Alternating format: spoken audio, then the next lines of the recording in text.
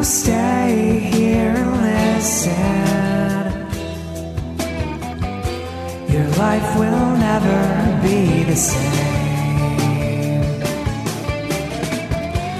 'Cause we're talking with T-Bird now. And this T-Bird you cannot change. Oh, this T-Bird you cannot change. And things might get pretty strange. Yeah, that's right. Talking with T-Bird is back with a very special episode. After Survivor Panama clocked in number 15 on the countdown, we're going to be checking in with Shane Powers. And now here is a woman with many powers. It's Teresa T-Bird Cooper. Hey, Rob. Yes, Rob. Shane, the Shane Powers. And he's actually, I think he's like our 45th interview. And as excited as I am, I thought when I was looking today, I'm like, what? Yeah. No, well, I always think, that I think our 50th would be like Shane being our 50th would have been, but that's okay. He's our 45th. Should we tell him to come back? Absolutely wonderful. Yeah. I could text him. Come back and, okay. Okay. And Jess and Lindsay did a great job on the recap. Yes. I was listening to it today. And of course, the chemistry between the three of y'all were great. And I think is Lindsay the one that covered Africa? Yes, she was. The Very recap good, for T-Bird. Africa? Yeah, So- Lindsay Wilson, so- Jess Sterling. Yeah, she's got a cute sense of humor. So I actually am not completely finished with it, but I'm close.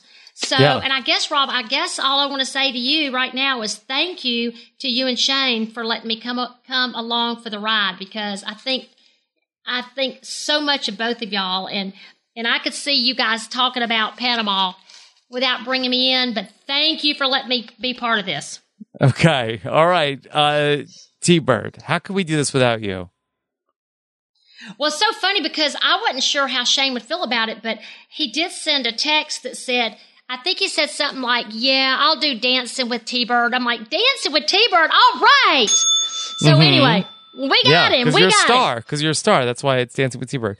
But anyway, so, I know that you have been looking forward to talking to Shane for a long time, and I know that he's fond of you. So this should be a fun conversation here today. T-Bird, you got big plans for 4th of July this week? Well, actually, I run Peachtree. I'm a runner. Oh. So I've run Peachtree every year. I think I've missed like one time in 40 years, Rob, and it was the day that I flew out from Atlanta to go to Africa, Survivor Season 3 Africa. So God willing, I'm going to be running Peachtree and with my kids and just hanging out. How about you? What are you going to be doing in North Carolina? That I don't know what we're doing exactly yet, but I will leave that to the First Lady of Podcasting, and she will tell us what we were doing. Yes, she will. Okay? How about that? Okay. All right. But in the meantime, Keep me posted. we'll be watching more Survivor coming up this week when we talk about Survivor Blood versus Water, the 14th best season of Survivor. Before we get to Shane, let me take a moment and thank our sponsor for this episode of the podcast. Those are our friends over at Hyundai. And over at Hyundai, they questioned everything to create the best Tucson ever. Questions like, how did Shane get such good service on his BlackBerry out on the island? Because I got to be honest, my service here isn't so hot since I moved. So maybe a question for Shane. Every inch of the new Tucson has been completely reimagined, resulting in an SUV loaded with available innovations both inside and out. From design to technology to safety, every aspect of the new Tucson has been improved upon. The SUV has been completely redesigned inside and out. They've been sitting on their thinking chairs to create the best Tucson ever. Things like a digital key that allows you to use your phone, not a island BlackBerry, but your actual smartphone as a spare key. LED daytime running lights that are stylishly hidden within the front grille, making them invisible when not in use. And things like user profiles with a 10.25-inch full touch infotainment screen, plus plenty of room for your cargo and for your family on the go. Safety is a big concern as well. They question everything. Find out all of your answers. Learn more at Hyundai.com. All right, T-Bird, we've got Shane on the line. You ready for this? Let's start this up. Take it away. All right, here we go. Okay. We were first introduced to our guest today on Season 12 Survivor Panama. To say he was a memorable character would be a huge understatement. A quick look back at his Survivor audition video screams this guy is perfect for this social experiment. This then 34-year-old born in Omaha, Nebraska from Los Angeles, California would make it to day 33 and become the fifth member of the jury, all while trying to come off a 3-pack-a-day nicotine habit. He could have possibly won the million or at least had a seat in the finals if his word was not gold. He swore to Aras on his son's life that he wouldn't vote against him. Aras turned around and blindsided him. He had so many unforgettable moments during the season. Loud outbursts, including yelling at the sand fleas, crying out to God to stop the torrential downpours, several threats of hunting down his tribe mates if they turned on him, bartering with the local villagers for a cigarette, issues with his penis, bartering with probes for food, to step down at a challenge, time spent on his quote, thinking seat with BlackBerry in hand, to the touching, emotional moments talking about his son, Boston, only to name a few. This is the type character you'll either love or, well, misunderstand, but I guarantee you will never forget him. He would be close to returning 6 different times, the last time being Survivor's Second Chance, which was a fan vote. He said he was not bitter. Quote, I didn't get the vote. The fans got it right, almost, end quote. This guy makes absolutely no excuses for who he is, describing himself as witty, outgoing, and funny. I would add passionate, loyal, outspoken, intense, and unapologetic. He has a voice, a strong, assertive voice, and he's not afraid to use his voice combined with his life experiences to make his point. This no doubt leading to the success of his live radio show, The Shane Show, where he is, quote, the Howard Stern of Dash Radio, end quote, even breaking the Guinness World Record for longest marathon hosting a radio talk show.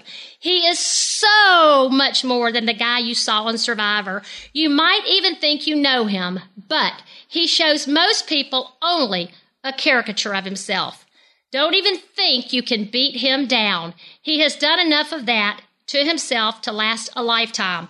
Homeless for almost a year and suffering from what doctors classified late-stage alcoholism, he once said, quote, I have cashed my life.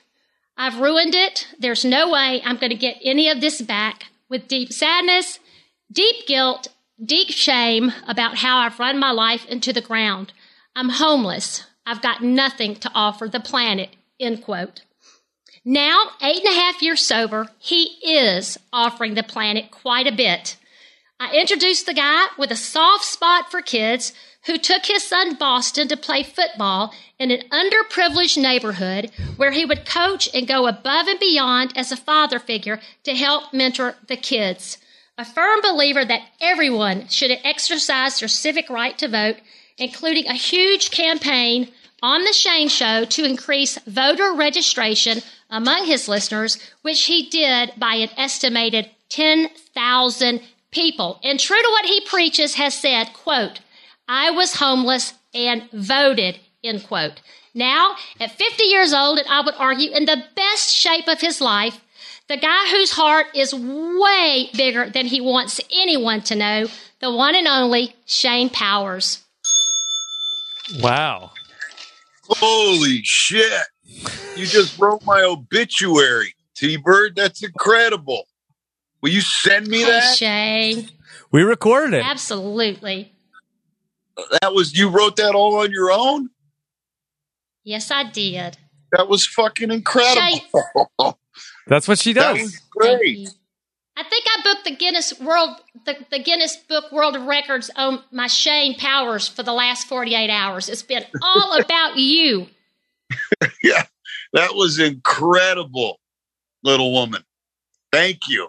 You're incredible, Shane, and you're worthy. And so many people don't the side they don't see of you is the side you probably don't want them to see, but there's that other side that for some reason, Shane, from very early on, I've been drawn to you. Well, we have a few things in common, okay? Of course, we both finished in 5th place on our seasons.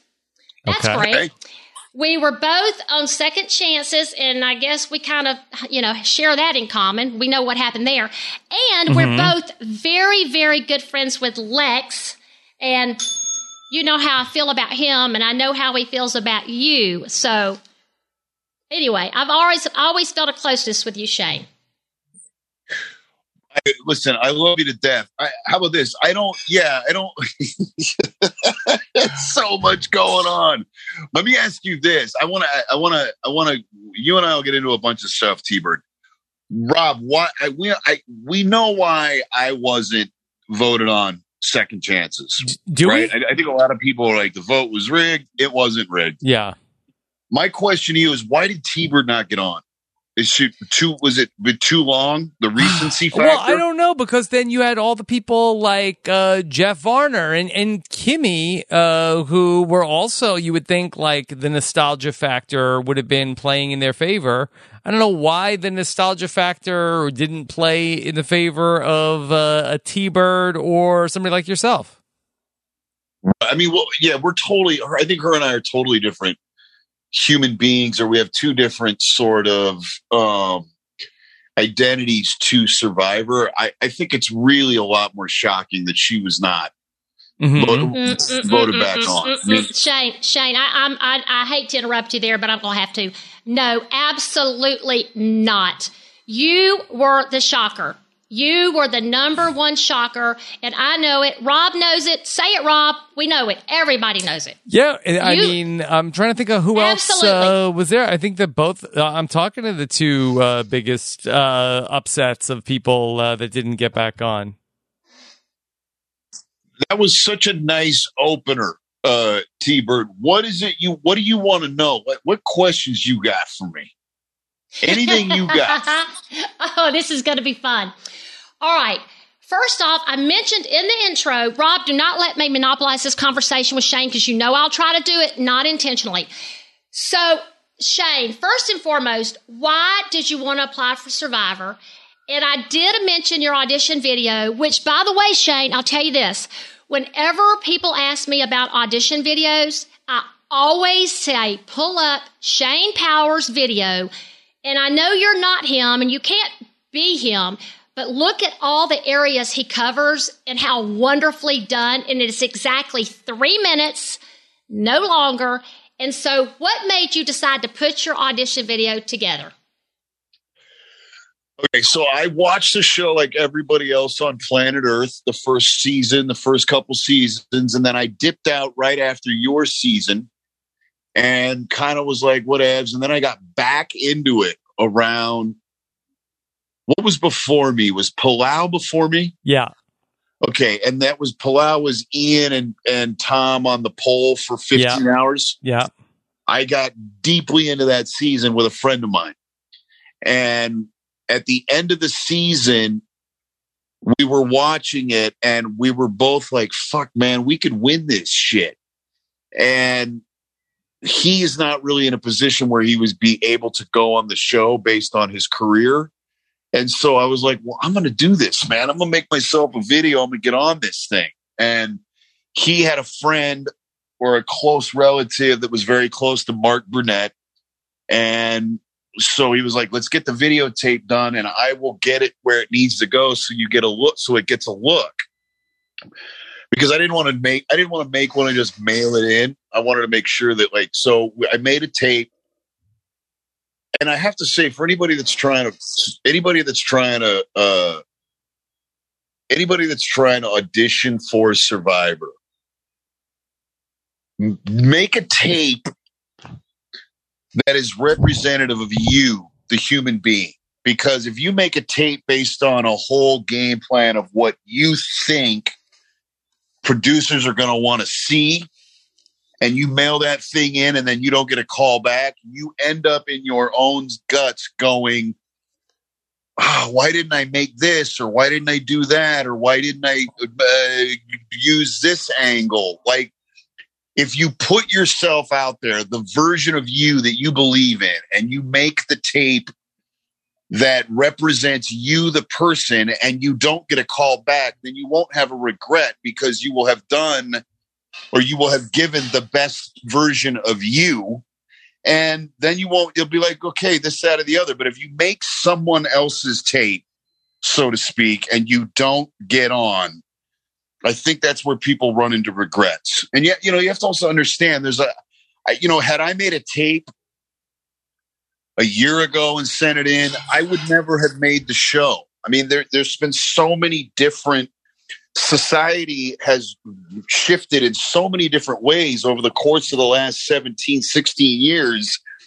I would have been way too controversial. There would have been a sexist element to me that they would have gotten out. There would have been a misogynist element of me that they wouldn't have touched.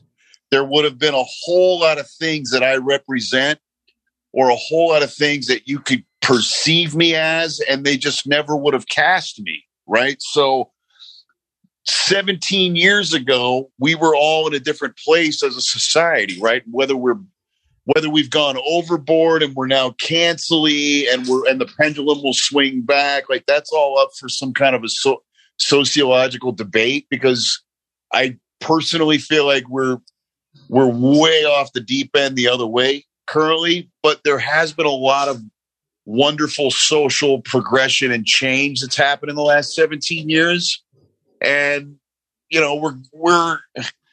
it's interesting to me to, especially as we move forward in a post-COVID world, and especially, by the way, the guy that was touching people inappropriately, or the idea that we're even thinking along those lines. I mean, 17 years ago, we were crawling on top of each other at night trying to stay warm, and there was, I don't know if it's people didn't feel like they had a voice to say that they were. So much has happened in 17 years sociologically, right, with the planet and people. It'll be really fascinating to see just where they go with casting, I believe. I mean, I'm very lucky that I tried to get on 17 years ago, because I would never get on today. Shane, we watched your season this week. It was the 15th best season according to the voters. I listened to your fucking podcast yesterday. What'd you think? I got fucking beef with you. Yeah, what'd I say? I got a couple of beefs with you. First of all, it's fascinating. You got all these people that think they're Survivor experts. Yes. And see, now here's the deal. And this is where we're now in the different kind of, I would have said in the past, the two broads that you had on the show, right? To me, that's a lovely kind of sweet. Yeah. You know what I mean? But you can't say broads anymore. You get canceled, right? Mm-hmm. Yeah. Would you call them broads? I would not. Okay, but so the two females on the panel, I think, are Survivor experts. Is that what they are? Yeah, I don't think that either of them has ever billed themselves as Survivor experts, but they are certainly Survivor super fans who love the season. Okay, got it. So there's super fans who you have deemed appropriate to commentate about seasons on the show. Yeah. That is so amazing. All right, have we offended anybody up to this point? I hope not. But it's by the way, I mean, it's not Jess and Lindsay on with me every week. They are people who we podcast with, and they love Panama, so they were on to talk about Panama. Got it. Okay, great. So it's so funny to me. I've been interviewed about this with you specifically, about the dynamic of Kasaya. Yeah. Right? And I don't understand why people still to this day don't see it or understand it, because, or maybe they don't agree with it, but if you watch it and you think about it, it's very easy to see that I was the alcoholic father. Aris was mom. Mm-hmm. And the three kids the oldest was Sari, and Danielle and Courtney were the other two kids, right? Yeah. And Bruce was Uncle Bruce or the grandfather. Does that make sense? Yeah. That. And that's the dynamic that went down. Yeah. Throughout the whole thing. Like, it's just fascinating to me how people, I still to this day it's fascinating that people don't understand that because that's exactly the dynamic of what was going on. Mm-hmm. I was upset. First of all, I'm not upset. I'm not upset. I'm being hyperbolic. I think 15 is probably pretty right on the money, to be honest. Yeah. I think that it probably could be 12, but it definitely isn't in the top 10. And I think we're the greatest tribe in the history of the show. Yeah. And I think that you are introduced to one of the top 3 to 5 characters of all time. And I think that gets you in the top 12. When you're talking about Survivor, I think those are 2 real big pluses. I mean, you thought Lamina was really just the worst. Yeah, they're not the worst. Like, they're not like, oh my God, like I actively dislike them. But I mean, it's just like, it's not you guys that you're just up against like the most like milquetoast tribe in history. And so, it's like they're really bringing nothing to the table. And Terry's a great guy. But the rest of the gang is just like, just basically like the most like replacement level, bunch of like just like plain old, people that are so uninteresting by comparison. Maybe if it was a different season and they weren't up against you guys, it would be less of a stark contrast. But they got nothing going on. Right. And they show up and you are so tight that there's really not even like a hint that there's a chance that anything's going to change. Yeah, I mean, I also, I don't think that, listen, they could have done a better job of editing sort of this, in season 12, I don't know how much strategy, I don't know how much there was a highlight on showing strategy. Yeah. Now it's all about showing strategy, right? They're just showing the strategic, but the strategic element of the game, they didn't spend, because they could have dug into that. There were plenty of conversations where I or Aris looked at everybody and said, listen, if anybody folds on us, we promise you, none of you are getting a vote. So if one of you flips over to me, like when it was 6-4, if one of them had flipped over and it would have been 5-5 and it would have busted up our thing, there was some like quiet intimidation about that. Yeah. And it was also logical. We were like, listen, if any of you guys fucking fold on this, everybody that gets voted out is not voting for you. So you're stuck having to be loyal. Does that make sense? Yeah. So anyway, what else is going on, T-Bird? I don't know, but these top 5, these final 5 you guys are strong, Shane. Shane, Siri, Terry, Danielle, Aris. Are you kidding me?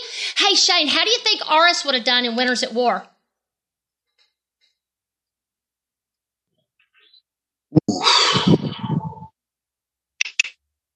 I think Aris is adaptable. I think Aris is adaptable and he's intelligent and he's athletic. I think that he thinks he's smarter than he is. And I think that there were other people that were more capable of playing the game than Aris. I think Aris would have maybe made the jury and would have middled out like 7 or 8. But I think Aris is underrated. I think he's an underrated winner, but he's not a spectacular winner. Does that make sense? Yeah, it makes sense to me. I know it makes sense to Rob. Shane, I'm not a really good person. I'm not a good person to ask because Rob studies all these winners and all this, the numbers and all this. So, but okay, all right, but hey, but fucker, you asked me the question, so you got to have an opinion about it. Well, let me ask it back to you. How do you think? How do you think Aris would have done it? Well, I guess what I'm wondering is, so Shane, I don't know if you answered the good the question you answered by saying he was adaptable. So I wonder if he had gone off with the old school, which is old, what you are, old school, what he is old school, then we know probably what would have. There's nobody better than you, T-Bird. You are a fucking wonderful, wonderful soul, man. What happened with that? Need more T-Birds. We need more T-Birds in the world. All right, go ahead. No. Okay, so I'm just wondering if Aris would have kind of stuck with the old school players, or you said he was adaptable. Maybe they could have pulled him in. And I tell you, an underrated player for Winners at War, I think, would do well, and probably the only shot if they're old school, because we saw what happened. So I'm thinking he probably would have done better than my Ethan did. Let's put it like that. I think Ethan got hosed. Hold on a second. Yeah. Right, but the old school winners, they got paid to go, did they not? I don't know if everybody did. I really don't know. I think that maybe some of them did, but I don't know if everybody did. Okay, great. So if whoever got paid to go went for the check, and their head wasn't in it. I mean that, and so they're going for the experience, but the old school winners that they stuck on that show, 3 of them were going for the check and to like kind of dip their toe into the thing to see if they could get any sort of traction. And the second they didn't, I think they all were like fine with losing. Like those new boots have got everything to prove because they're not old schoolers and they want to beat the old schoolers because the old schoolers are always cooler because everything old school was cooler than the new school. So they were more motivated. They were more passionate. I mean, by the way, Parvati was never going to win because Parvati's a wonderful wife. She's got a wonderful husband. They got a great kid. And her biggest weapon was no longer available to her, right? So you put her out there on the Winners at War, and she's not going to like overtly sexualize or flirt because she's happily married and at peace. It's like, how does that woman play that game without that weapon? Does that make sense? Yeah, I think she has more than just one weapon, but it is a tool that. Okay, hold on. I didn't say she only had one weapon. Yeah. Right. So she's very intelligent and she's very crafty, but a big part of her game, right, was flirting. Or we can't even talk about that anymore. I'm sorry. At what point are we just? Wait, we can't say that people flirted to get ahead? No, that's fine. But I think that's a weapon. She had some more tools in her toolbox than just that. But I didn't say that was her only weapon. Right. So there's a best one. Shane, let me ask you guys this. Yeah, Parvati, you mentioned about her flirting, but she's got appeal. She's got appeal to men and to women. She's got that thing that whatever that is that pulls you in, and not just the sexual thing, but you just like her. So, but let me ask you this. When you played 3 and 4 times, are you as hungry anymore as you were the first, or maybe even the second time? Are you hungry anymore? Or is it just like, well, I'm going out here again. You're asking the wrong guy. I've played once. Yeah. I think that I think that I think it's different for every person. Does that make sense? I think there are people that are obsessed with winning, like Cirie. I think if Cirie was asked every season, she'd go every season until she won because she wants to prove to herself that she can win. So there's people like that I think are as in tune as they've ever been. And there's nobody more likable or adaptable to whatever situation is going on than Cirie, right? So, and then you've got other people that were just on there to take a check. Like Ethan was fucking on death's doorstep. So I understand a little bit about being on death's doorstep, right? And so what happens is when you know or you think to your innermost self that you are going to die and you don't, you get this really wonderful thing of living on borrowed time, or that's the feeling. And there's just an amazing amount of gratitude a lot of the time in my life. And I can't speak for Ethan, but I would imagine that he's pretty grateful for every day that he has and is in touch with how important it is to be in the moment. And I would imagine that Ethan was like, fuck it, I'll get a check and I'll go out there for the experience. And I will, quote unquote, have closure to my Survivor life. And so for Ethan, it was like, I don't think he got hosed. The guy was never in it to win it. The thing about older people is that you have wisdom and you've had life experience and you've done some things to prove yourself to yourself. You know, when you're 24 and you're Aris and you haven't proven yourself to yourself yet, there's a certain amount of ambition and a certain amount of compromise to your morals that you'll do in order to, quote unquote, win, because you need that for yourself at that time of your life. So I think when you're older and you're out there, you're like, okay, wait a minute. I'm having a great time. I'm trying to play the game. But at the end of the day, there isn't the sort of there. You have enough wisdom and life experience to realize there's some things that I'm willing to do and some things I'm not willing to do. And if I lose, it's okay. I had a great time. I had a great experience. There's a little bit of that killer instinct that you don't have because you have the wisdom of living more life than the guy that's 28 and really needs this for his own emotional, spiritual sort of growth. It's really fascinating watching people at different stages of their life play the game, because has anybody ever won that's older, Rob? Well, on a return to the game or the first time out? Like Bob Crowley, I think, is the oldest. Denise is another person. I think she won in her 40s. So very few. Very few, yeah. And in each of those seasons, I bet they played it pretty straight. Yeah, not either of them were, very like sneaky operators. Got it. Right. So it's very, very rare to win the game if you aren't a sneaky operator. And in the couple of times where you didn't have to be a sneaky operator, old people won. Mm-hmm. So on the majority of the times, there's something where somebody's got to kind of go, fuck, I'm going to feel bad about who I am as a result of fucking this guy over. So, but I really want to win. And so your ambition or ego or drive or greed wins out in that moment, and you make a decision. And then you learn ultimately that regrets happen. And that's all a part about living life. I mean, it's fascinating. It's the greatest social experiment of all time, Survivor. Absolutely. I want to know, just going back to in Panama after rewatching it this week. So when it's getting down to the end of the game, who did you want to sit next to once they got rid of Courtney? Because we saw like when you were sort of like have like this realization, oh my God, what a gift! What a gift Courtney is, and then Cirie takes her out, and then you seemingly get over that. What did you want to do? You want to vote out Danielle at 5, but then who did you want to sit next to?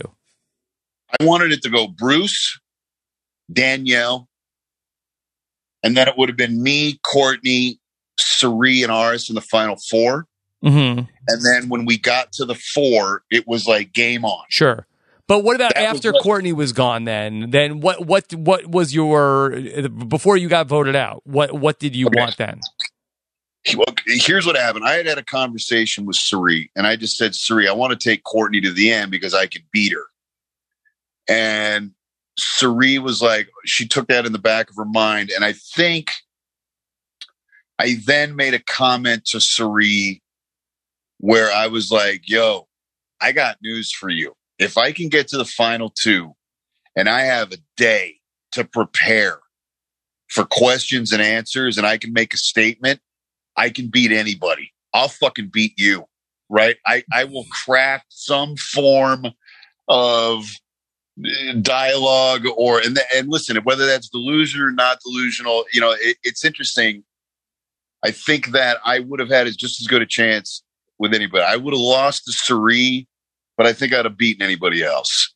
And I think she realized my ability to articulate a sentence And I think that she really thought that Danielle and or Aris was going to take her to the final because they were all close. Mm-hmm. And so the plan got put into motion where Courtney was gone and then I was gone.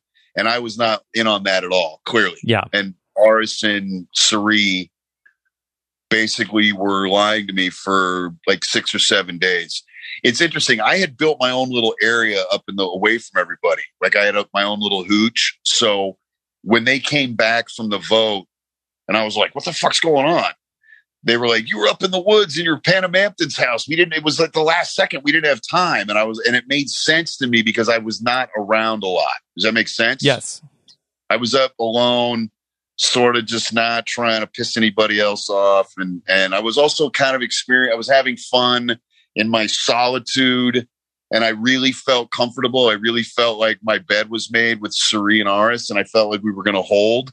And I really didn't want to, these people I was fucking annoyed with them, man. I didn't want to be around them. Mm-hmm. And I was having fun exploring and shit on my own. I was wearing my t-shirt as a war skirt. I had a big staff and I was sort of Lord of the Flies in it out there, man. It was fucking great, Rob. So when they came back and said, you were gone and we had to make a change at the last second, it made sense because I was gone a lot. So I didn't think anything of it. Mm-hmm. Shane, the times that we were hoping you'd get back on, had you decided how you were going to change up your game from how you played in Panama? I thought about it pretty in depth at Second Chance.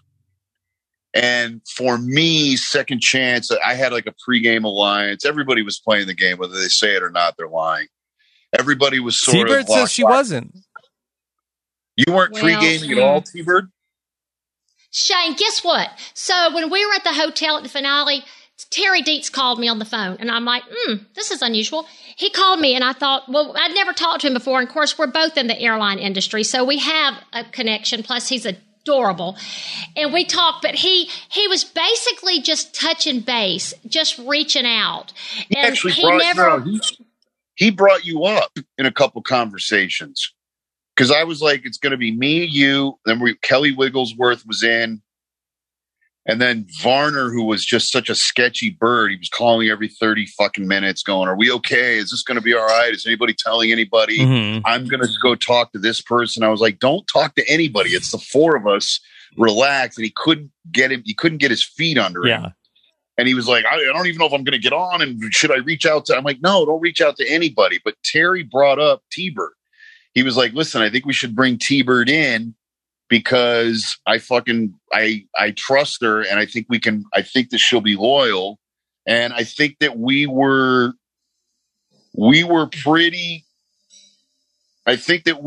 pretty set on bringing you into any kind of conversation we had if we all got on the island. Like we were going to come to you pretty quickly, T-Bird. Okay. Well. So anyway, so with Second Chances, you said you thought about that, but what would you have been able to lie or would your word have been gold like it was in Panama?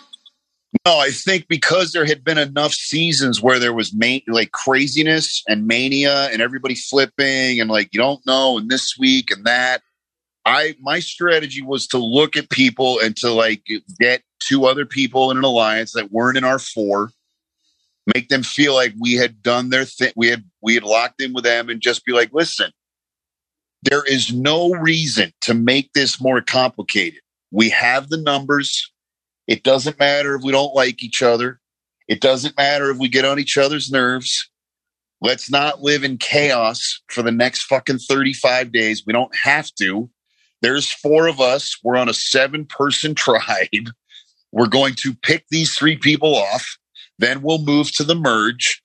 But if we stay true to ourselves, it saves us from a lot of emotional anxiety and we're safe. Like I would have really sold the old school way to play the game.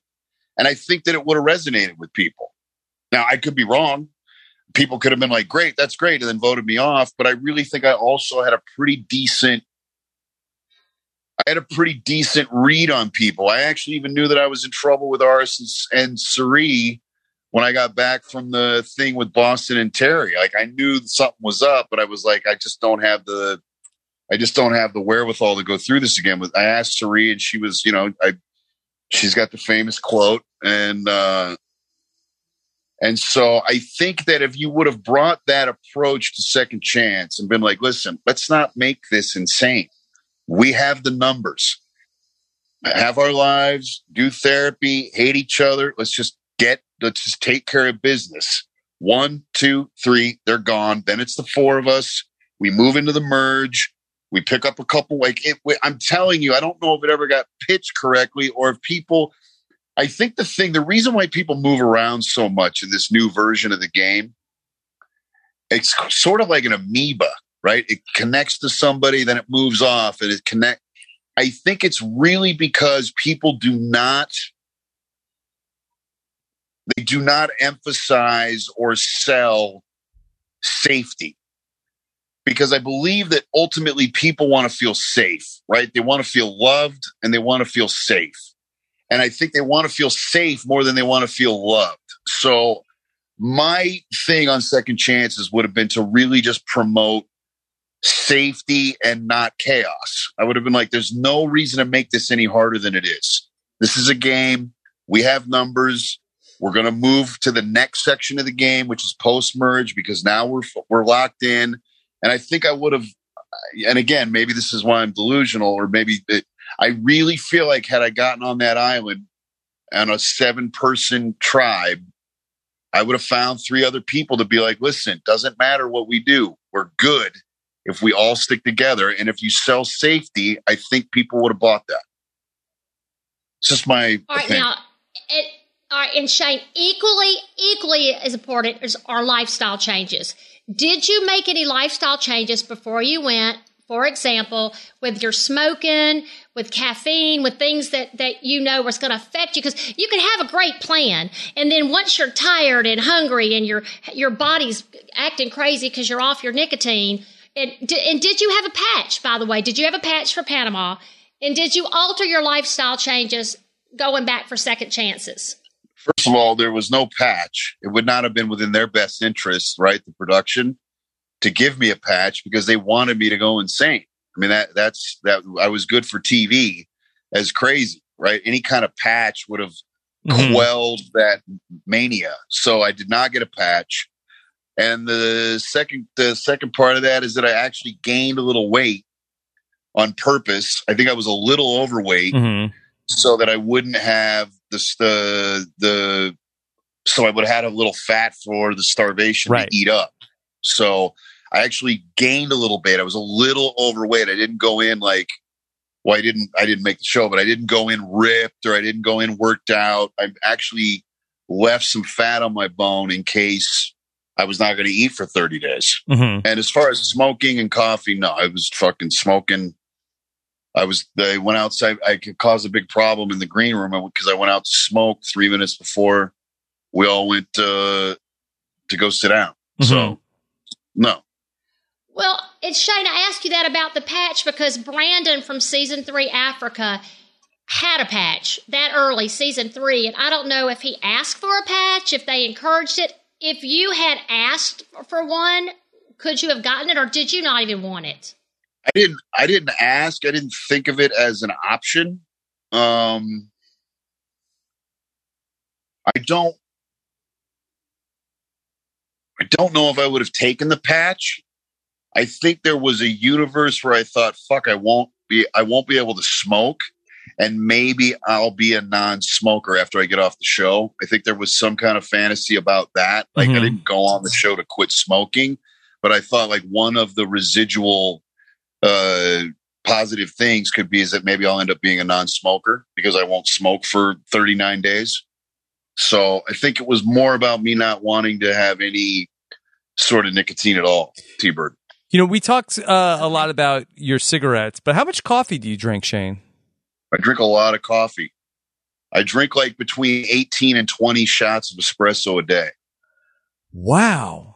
And do you make it all, or do you get it from Starbucks?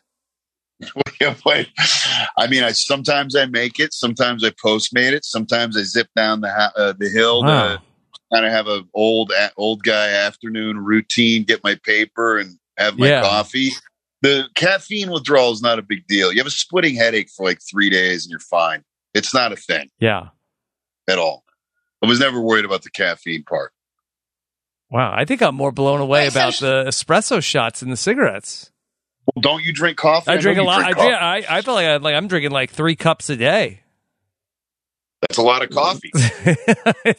I guess so. Maybe volume wise. I don't know. I don't know what the conversion is to espresso shots. Hey Shane, you sent Rob a tweet in May that said something like need to talk about Survivor. So when I saw that, of course, I was curious. It was last, and that was basically all you said. So I'm wondering, what do you think about the shortened season? Do you think it'll make it a difference? I know you're all about getting all the idols out, maybe just having one idol. I think I read that somewhere. So, but what do you think about the shortened season? First of all, do you have any idea why I hit you with we got to talk Survivor? No. What was it, May 2020 or May 2021? 21, I think. 2021. I don't know. What was going on? Nothing. Nothing other than the countdown. Was there some that might have been it. I don't know. I mean, there have been times that Shane has called me out about me dodging a bullet along the way on the countdown, but that was all. Listen, that was all. It's so. I will say, T-Bird, there is, and as I get older, I try to lose this more and more, right?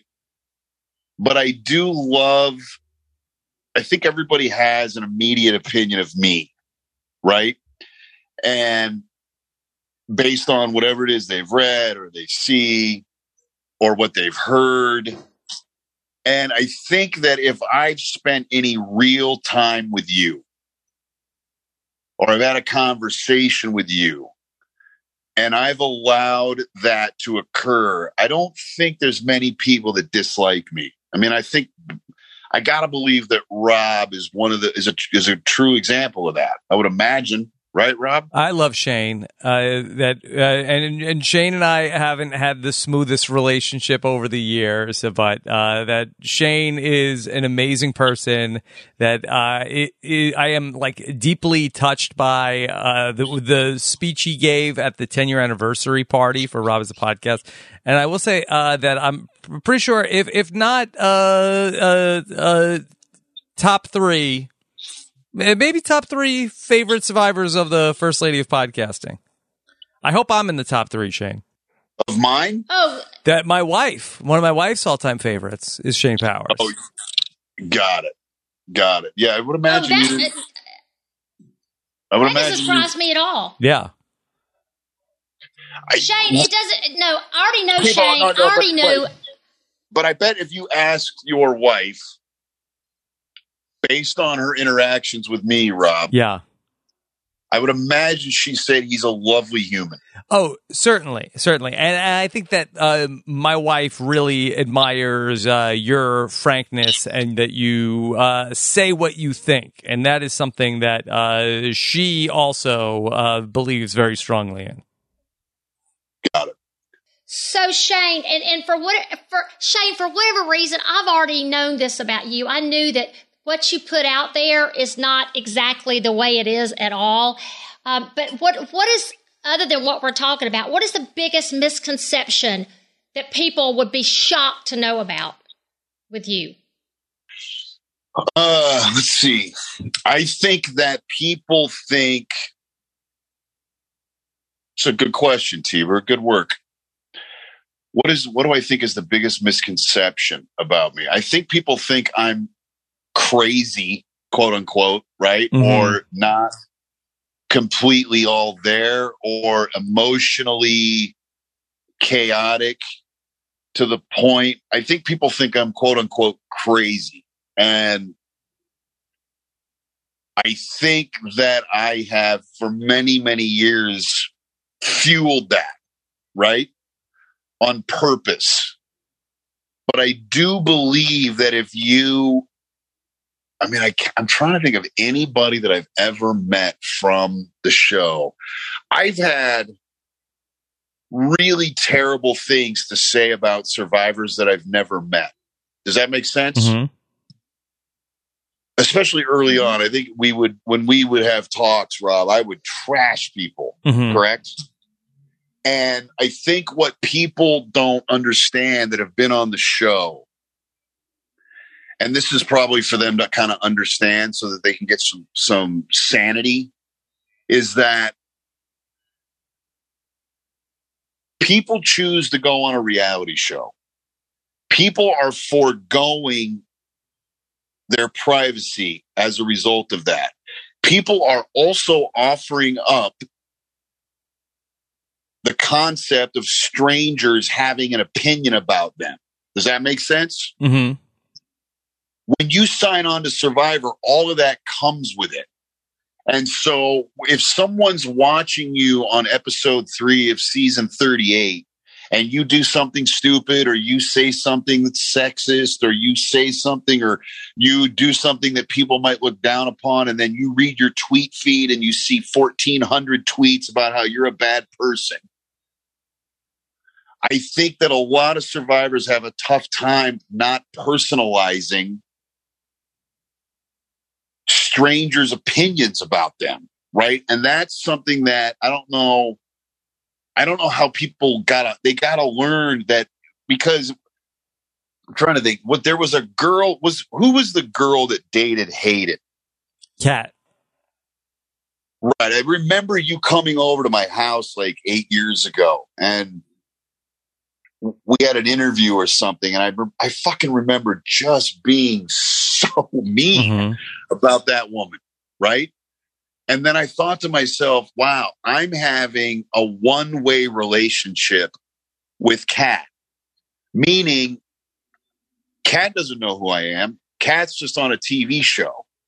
I have connected to Kat, or am personalizing something Kat, not the person, Kat, the TV character, has done, and I'm trashing that person, but it feels like I'm trashing a human being because she's on a reality show. But in reality, I know nothing about Kat, the person, and I'm having a reaction to her character, and I'm also having a one-way relationship with someone who doesn't even know that I exist, right? Mm-hmm. So I've never met Kat, but if I met Kat, I would apologize, and then I would probably like her, or maybe I wouldn't like her, or maybe I would. But what am I trying to say? I'm trying to say that there's a lot that goes into being on Survivor now because we're in the digital age, and I think that if you go on the show, they've got to teach you that everybody that's coming at you wrong on Twitter is not coming at you, the person, wrong. They're having a relationship with the TV character that they're watching on Survivor. And that character is actually somebody that we're editing and crafting in order to get that reaction from people so that they'll retweet and like the thing so that they'll continue to watch and talk about you. Right. So you you need to disconnect the character from you, the person, because they're two totally different things. And I think people that go on the show really personalize the way that people react to their character. That's really interesting. I've never really heard the show framed in that way, but you go and do a thing. You go and have an adventure. And then there are people who turn that adventure into a story, and you might be the hero of the story, but you also might be the villain of the story that is, sure, designed for everybody to dislike you. And so you have to be able to go in and sort of be able to disconnect from, okay, that, this is like a depiction of me, but it wasn't necessarily me. Well, I mean, listen, the character is based on you, right? It's there is a fiction. It's a fictionalized version of who you are. Yeah. Does that make sense? Yeah, it's almost like if somebody came along and they made the like unauthorized Rob Cesternino biography. Like, yeah, it's based on my life, but it may not necessarily be exactly the way that things happen according to me. Or it's based on some truths that happened in your life, but it's the narrative is shaped by somebody that's trying to get something accomplished in a way that's entertaining so that people will read their book, right? Mm-hmm. How about this?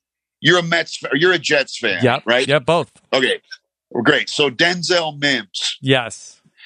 I say Denzel Mims and you're like garbage. He hasn't lived up to the thing. I don't say that. Potential. Okay, great. Sam Darnold. Oh, yeah. Okay, so you're screaming at the TV and you're like, you're garbage and I hate you and this, that, or the other.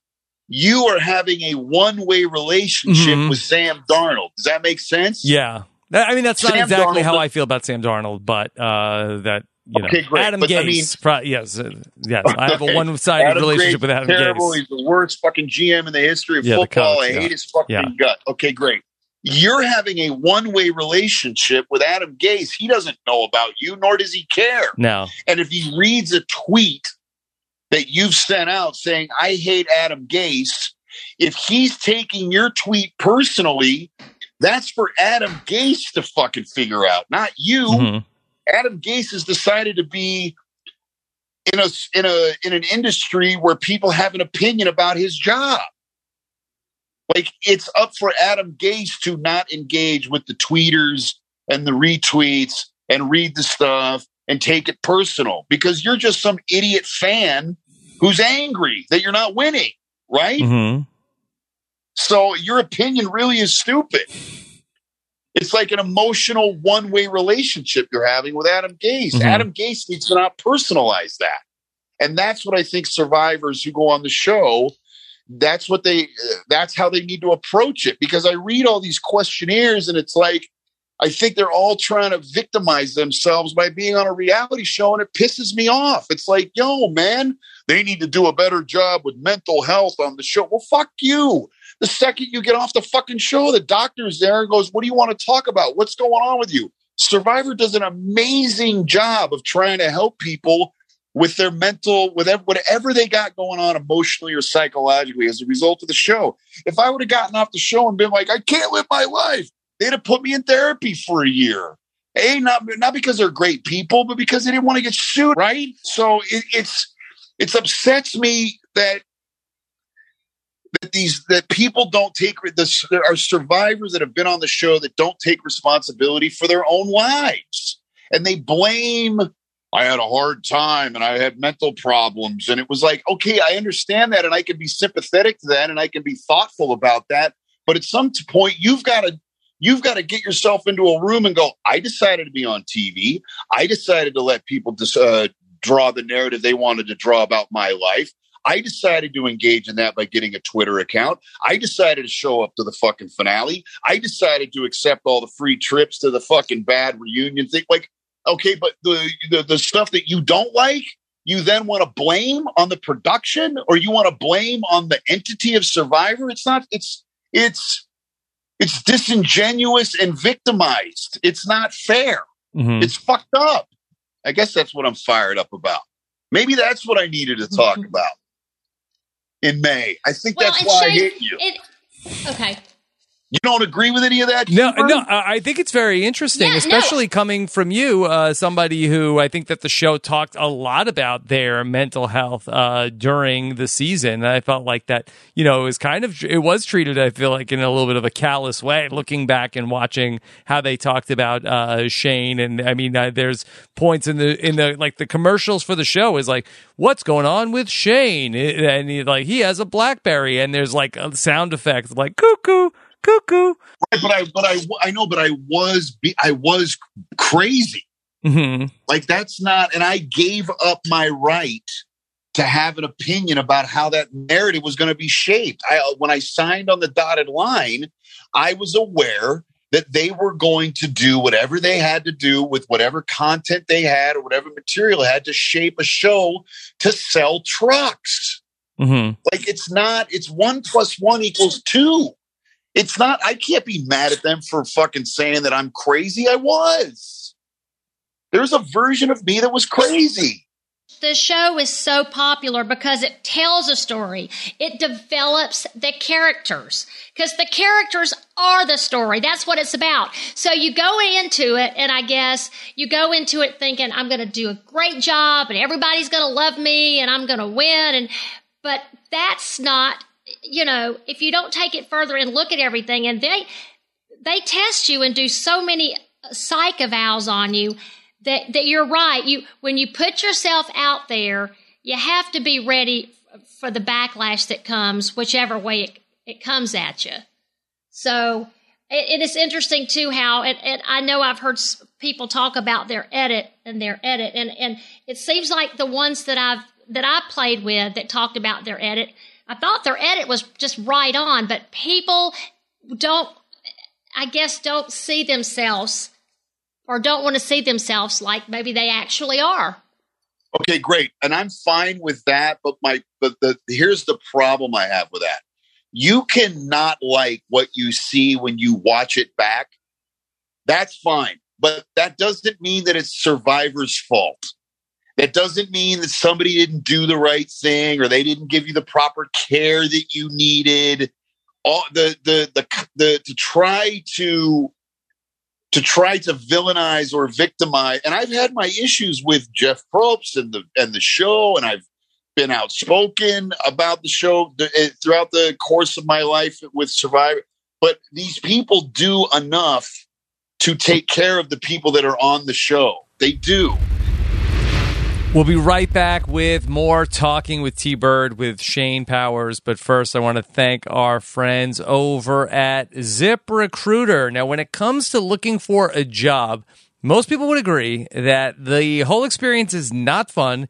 In fact, there are so many things that I would rather do rather than, well, first, I have a fun job, okay? But I remember when I was looking for a job, it is no fun. You are working on sending out your resumes, hoping to hear back from people. I have just moved. That could potentially be more fun than looking for a job. I have watched all sorts of terrible, crappy movie diaper episodes on Rob McKee Anita podcast.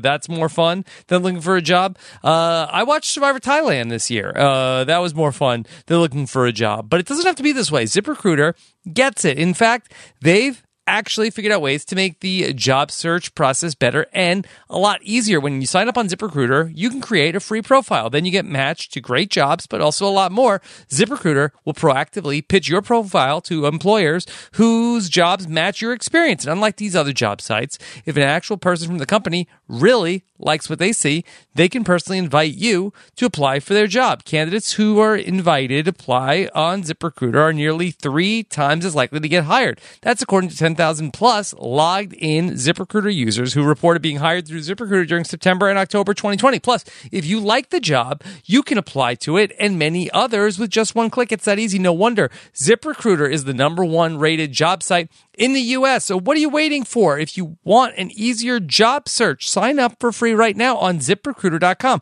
Once again, go to ZipRecruiter.com today to sign up absolutely free and put ZipRecruiter to work for you. Now let's get back to Talking with T-Bird with Shane. Shane, so in your radio show that is so popular, you are so outspoken. Well, not just outspoken. You're intense. And you're passionate about what you're talking about. And I can hear it when you're explaining your side and how you feel. So with your radio show, what got you into that? Was it 5 years ago? It was 7 years ago, and I actually stopped doing it. I stopped doing it like 7 months ago. You stopped doing it?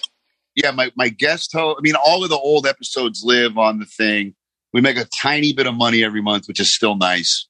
But I stopped doing it about 8 months ago. My guest host left to go do his own thing. And I did a few episodes, and it's not, I did an episode like a couple months ago because I have the studio in my house, but I stopped doing it about 8 months ago because I didn't want something. I feel like something happened. I don't know if I woke up and was like, fuck, man, everybody's got a fucking podcast. Like everybody who's ever been funny at a party once thinks that they're now qualified to have a social commentary podcast. And I had done it for almost 6 years. And I got into a real funk with like, I'm so over my own opinion about things. Mm-hmm. I don't fucking care about like, who gives a fuck about what I got a little bit in my head about, I just got exhausted with having an opinion. And I've really enjoyed listening to the discourse that's happening in the world over the last 8 months. And I started writing a book about 30 days ago about my life. And it's been amazing. I'm having the best time ever. And I've been enjoying, because all the talk show is for me is articulating a point, right? For me, it's about articulating a point and communicating. And I will always do that. I always feel the need to articulate a point. I just don't want the immediate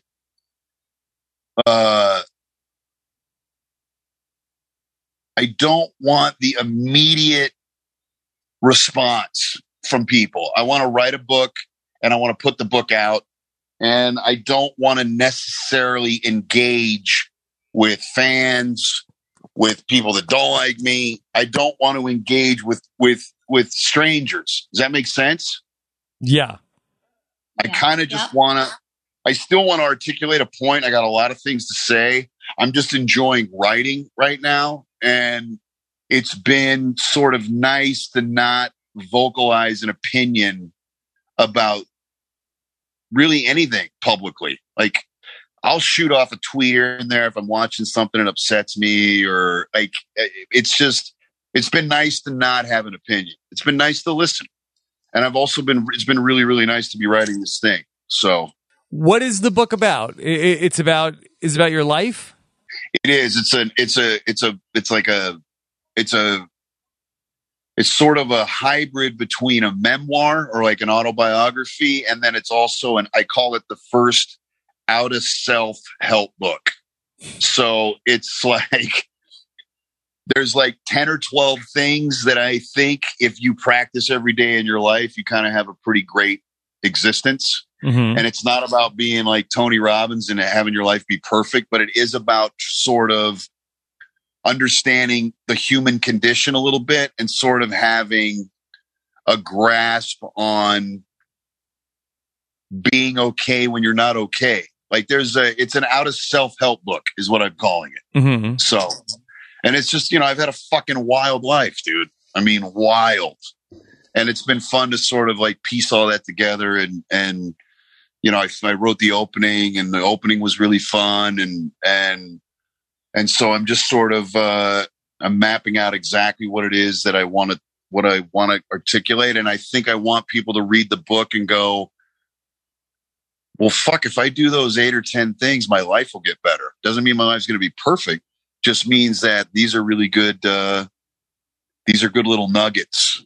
You know what I mean? To live your life by. So, which in itself is completely narcissistic, but I'm enjoying the. I could use a nugget. Yeah, I'm enjoying the act of it. Yes, T-Bird. Shane, is anybody else helping you? Did somebody did you come up with the ideas? I think I want to do this, or did somebody approach you, which I would imagine they did, and say, "You have had an interesting life.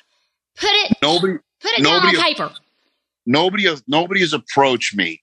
I have a couple of friends that are book agents that over the course of the last 10 years have been like, dude, if you don't write a book, you're crazy. Like we'll fucking handle it right now. Like we'll take you on and we'll get it published. I haven't even reached out to them yet because I really I want to enjoy the act of writing it And if I write it, when I get the book done, it'll get some kind of a deal somewhere, and it'll get printed somewhere, and it'll get published somewhere.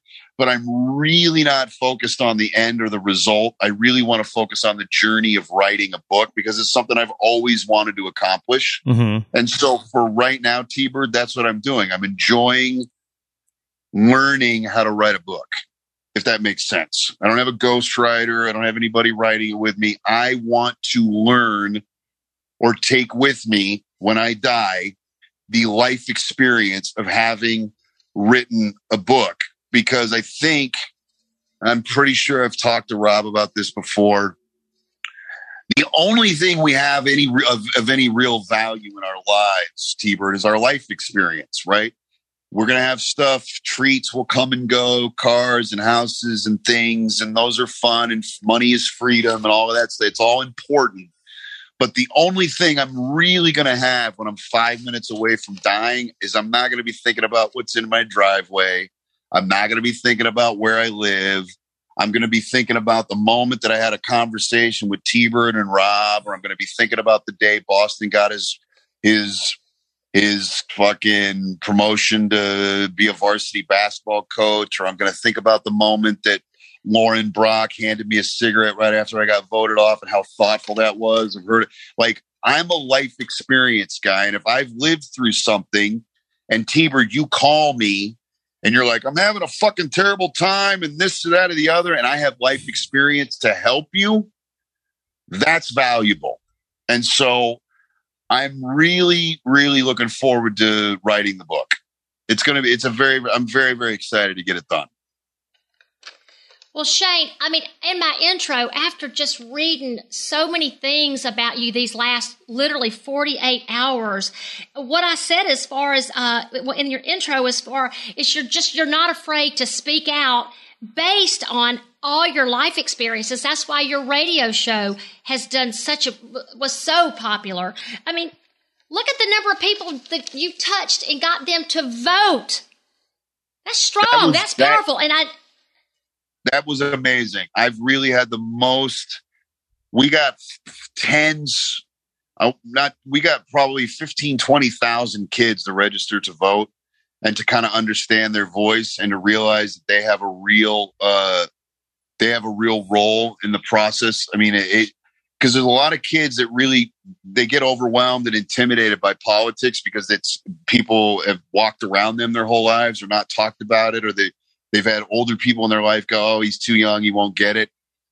A real satisfying and fulfilling thing about the show is that we got a lot of kids activated in the political process. That has been a lot of fun to watch happen. 23-year-old kids sending me emails going, dude, I would have never thought that I needed to take control of my own life or the planet in which I wanted to live in had I not listened to the show, and had I not gotten registered, and had I not gotten educated about who I wanted to vote for. Like, that has been very fulfilling in a very big way, for sure. I mean, Shane, that's powerful. And let me tell you something you taught me when I look back at looking and reading about you. I didn't know anything about a provisional ballot. So, Rob, do you know what a provisional ballot is? Because Shane taught me about that.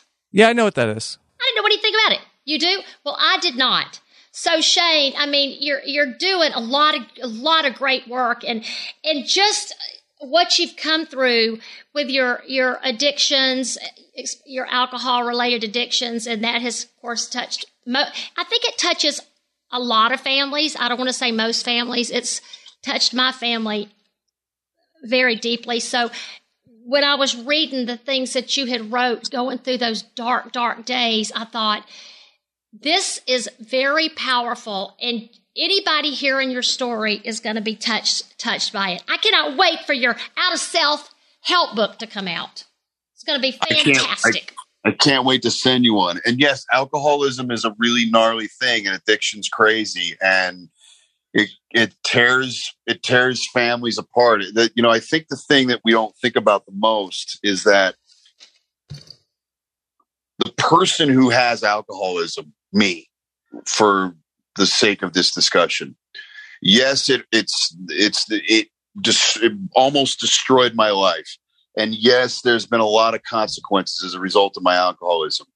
But I don't think we spend enough time on the people that are closest to the person that is afflicted by alcoholism, because alcoholism is like a nuclear bomb. Like the alcoholic lives their life and it becomes this, it's like a bomb is dropped, and the people that are closest to the alcoholic get severely sick and affected and damaged by someone's alcoholism. And I don't think we talk enough about people that are living with someone who has alcoholism or loves someone who is affected by alcoholism, because it's a really, alcoholism is it affects people. It doesn't just affect the alcoholic. It really affects almost everybody that's living around them or near them.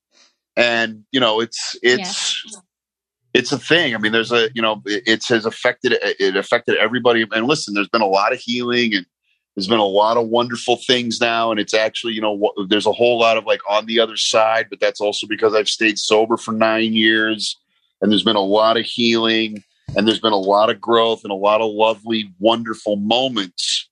But, when it's 9 years ago and I'm in the hospital for the 14th time and I get out, I'm pulling IVs out of my arm at 3 a.m. to get out to go get a drink, and it's pouring rain, and I'm finding my way back to my hovel so that I can sit there for the next month in my bed and try to drink myself to death. And then the mother of my child shows up and goes, "Oh shit, he's about to die," and calls my parents and calls everybody that they say, "Come see him because he's about, come say your final whatevers."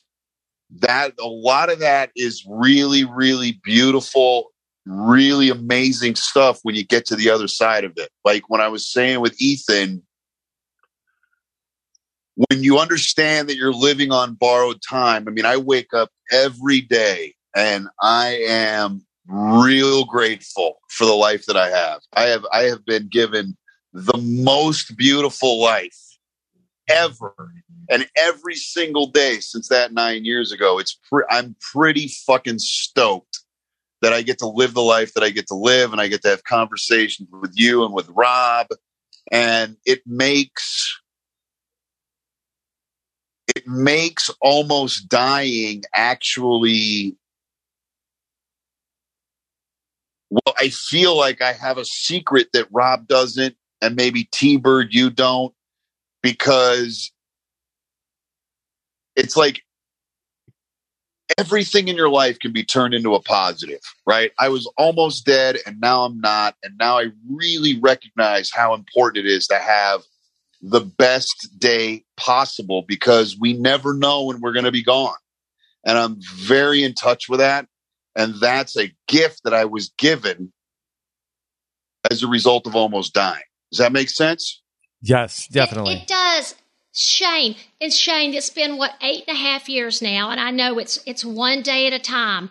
But what was it that made you say, "This is it, I'm done with it," for that day? People ask me this. Yeah, people ask me this, and it's hard to explain it. I wanted one of two things, T-Bird. I wanted to die, or I wanted to get sober, but being in the middle was rough. It was like I couldn't. Almost every night that before I went to sleep, I was like, man, I hope I fucking don't wake up, because I can't live another day like this. Because when you have alcoholism, and I know that it's really hard to understand if you don't have it, you wake up in the morning and if you're a drunk like me, you get sick. So you have to get booze in you in order to not shake and not get sick. And then when the booze is in you, there's a thing in your body that craves it. And so you are going to end up drunk or drinking all day long, especially when you get to the late stage. And I had gotten sober like fucking 400, like every day I would try to get sober and couldn't do it. And I had a buddy of mine that I had sobered up a long time ago when I had like 12 or 13 years sober. And he ended up running a rehab. It was like a rich guy, famous guy rehab. And he was like, dude, you come here as much as you need. It's free. Whatever it is you need. If you got to come here 40 times, come here 40 times. So I kept going up there because if you're an alcoholic like me, I didn't fuck with drugs, but alcoholism, if you're a heroin addict and you stop doing heroin, you shake around for a few weeks, but you can't die. If you aren't medically detoxed and you're an alcoholic, you can end up having a seizure. I had like a 7-minute seizure and almost died. So they have to put you on Ativan and they have to put you on some drugs to kind of wean you. You can die from withdrawing from alcohol. So I would go up there to medically detox and I would do that. And then I would get out after 8 or 9 days. And I honestly don't know what was different than the other 100, 400 times, T-Bird. I told myself I was going to go to the place that I go, where I go and I sit with other people like me. There's a reason why I'm not saying the term, right? But I would go to the places and I would sit in a chair and I would listen and then I would leave. And I just went there every day, no matter what. Mm-hmm. And there is a little bit of, and I'm not a big God guy, but I am a power greater than myself guy. And I really believe that there was a moment of grace from something where they were like, we're going to leave this guy alone for a minute, because the cravings would come and you're like, I don't want to get drunk and fuck, I'll never get back to 13 years. And this is stupid. And my son doesn't talk to me. And everybody's just waiting for me to fuck. Like, all the things in your head that try to get you to a drink. It's called the mental obsession. That stuff, I was given a certain amount of grace. And that grace happened when I was out of myself, right? So what I would do is I would go to that place that I go, and then I would call on the phone or text people and go, what can I do to help you? Is there something going on in your life that I can be helpful to, right? Because I would get out of my head. Right. If I'm thinking about what Rob needs, I'm not thinking about my life, right? I'm just showing up to Rob's house because Rob's got the podcast and the wife's at work and the kids need to be, seated. So I would go sit the kids for an hour.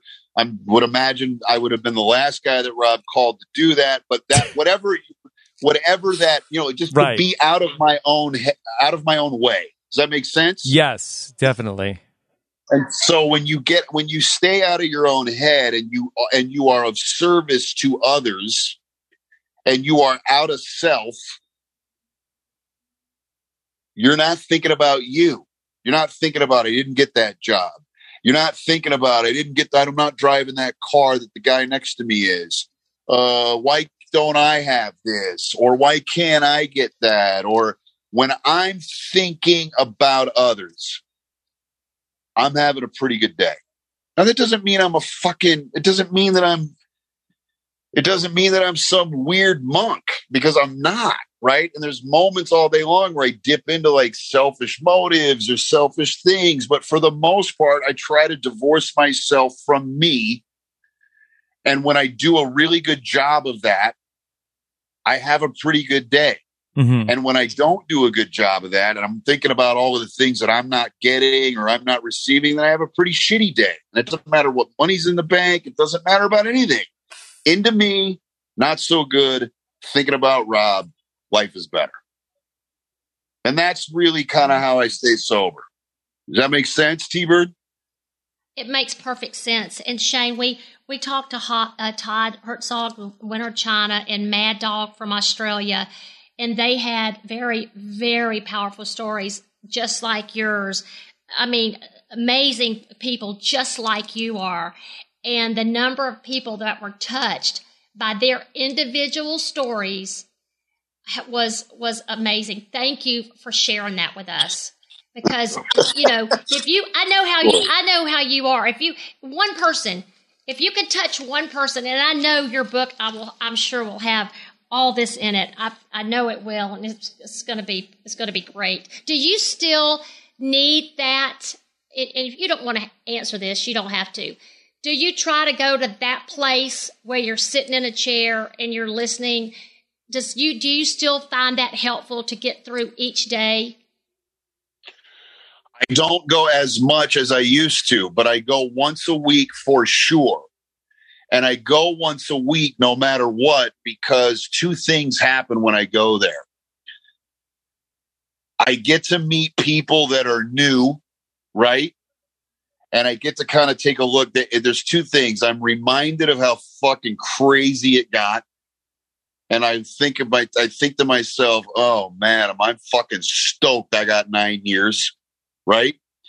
And then I'm also available to be helpful to them, right? And I think that just leads into the one thing that I wanted to talk about before, and then we can get off the alcoholism thing. If you're listening to this show and you're like, there's no way I could get sober, or fucking there's no way my cousin or my uncle or whatever it is, that's something that is created in your head. I promise you that if you're breathing, there's a chance that you can sober up. I promise you. And if you powers.shane@gmail.com. If you want to be anonymous, and believe me, I've had hundreds of emails. If you just anonymously want to talk to somebody about your alcoholism or your kid's alcoholism or your fucking cat's, I'm available and we'll reach back out to you. I promise you. You are in the game, potentially, if you're breathing. Because I was really fucking... The doctor said I had the beginning on stages of wet brain alcoholism. So it's if you're breathing, you got a shot. Let's move on to game shitter. By the way, how long have you been married, T-Bird? Hold on a minute. Give me that powers.shane @gmail.com. How fucking hard could that be? Well, you know you're dealing with me, Shane. I don't know what to tell you. Powers.shane@gmail.com. Okay. Shane, I love you. Thank you for that. For more reasons than you'll ever know. Thank you. Oh, how long have I been married? I've been with Glenn since 2012. Lucky me. Hey, Shane. Okay, are you still with Courtney? Of course. She's so adorable. Oh my gosh. Person. She is absolutely beautiful and so cute, and I love looking at your pictures, and I was hoping you guys were still together. I thought you were. She is adorable. Absolutely. She's an amazing human. Shane, all right, I've got to ask you this, and I know I don't care. I have to. All right. So ask. Okay.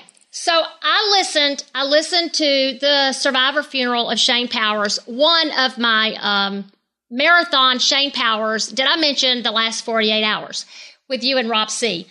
And Rob, you asked Shane, and I thought, wait a minute. You said, why would you want to go back, Shane? You said, usually those that want to go back usually have nothing else going on. Yeah. Or they're trying to jumpstart their career. And I'm like, wait a minute here. I thought, neither one of those things apply to me. And I got a feeling none of those things apply to Shane. But then I thought, I think it's easy to ask somebody why they want to go back if they've already played twice. So Shane, does that make sense what I'm saying? Yeah, I mean, I think Rob's opinion of that probably has changed.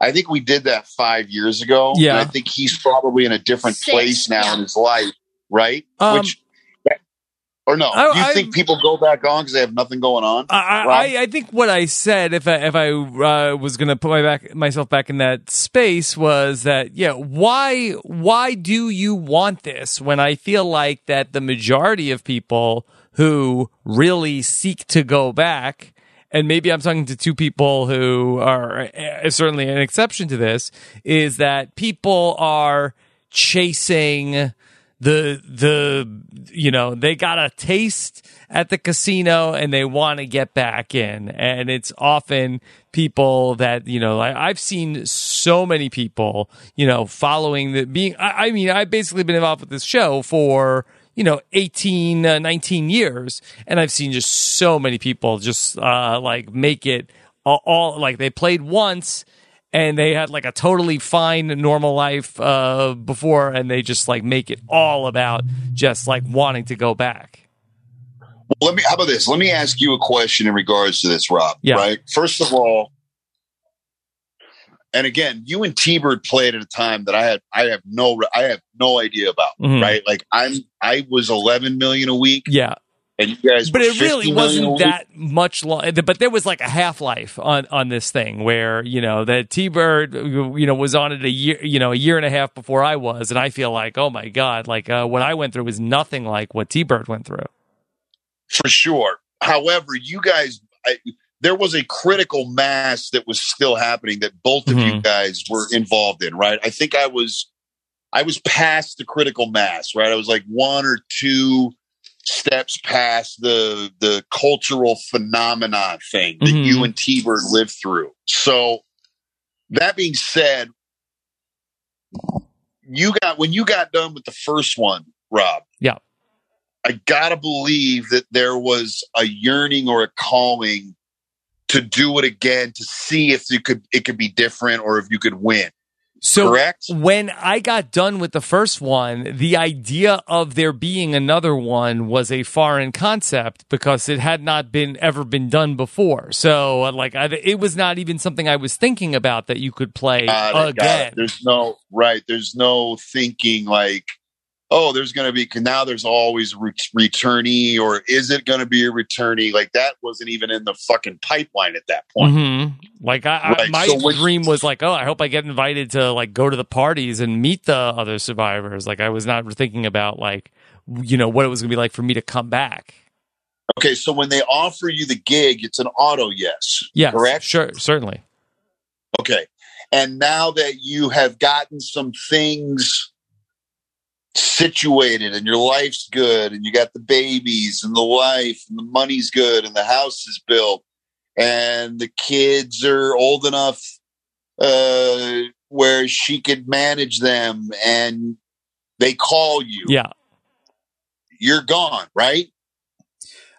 No, that for me personally, I feel like that the part of me that thinks about going back and playing the game, like I feel like it's all like ego, and like the unhealthiest parts of my brain are the parts that sort of like get tantalized by the idea of I'm going to come back and then I'm actually going to win and I'm going to show people that I really am. Like I feel like it's like very unhealthy parts of me that might have a desire to play again. And maybe I'm just speaking from my own demons when I talk about how, the people that are clamoring for it also or must be coming from that same part of their self that's all about the ego of it's all about me, and I'm going to show them all. And then I'm going to get famous and I'm going to go back and I'm going to, get everything I didn't get out of it the first time.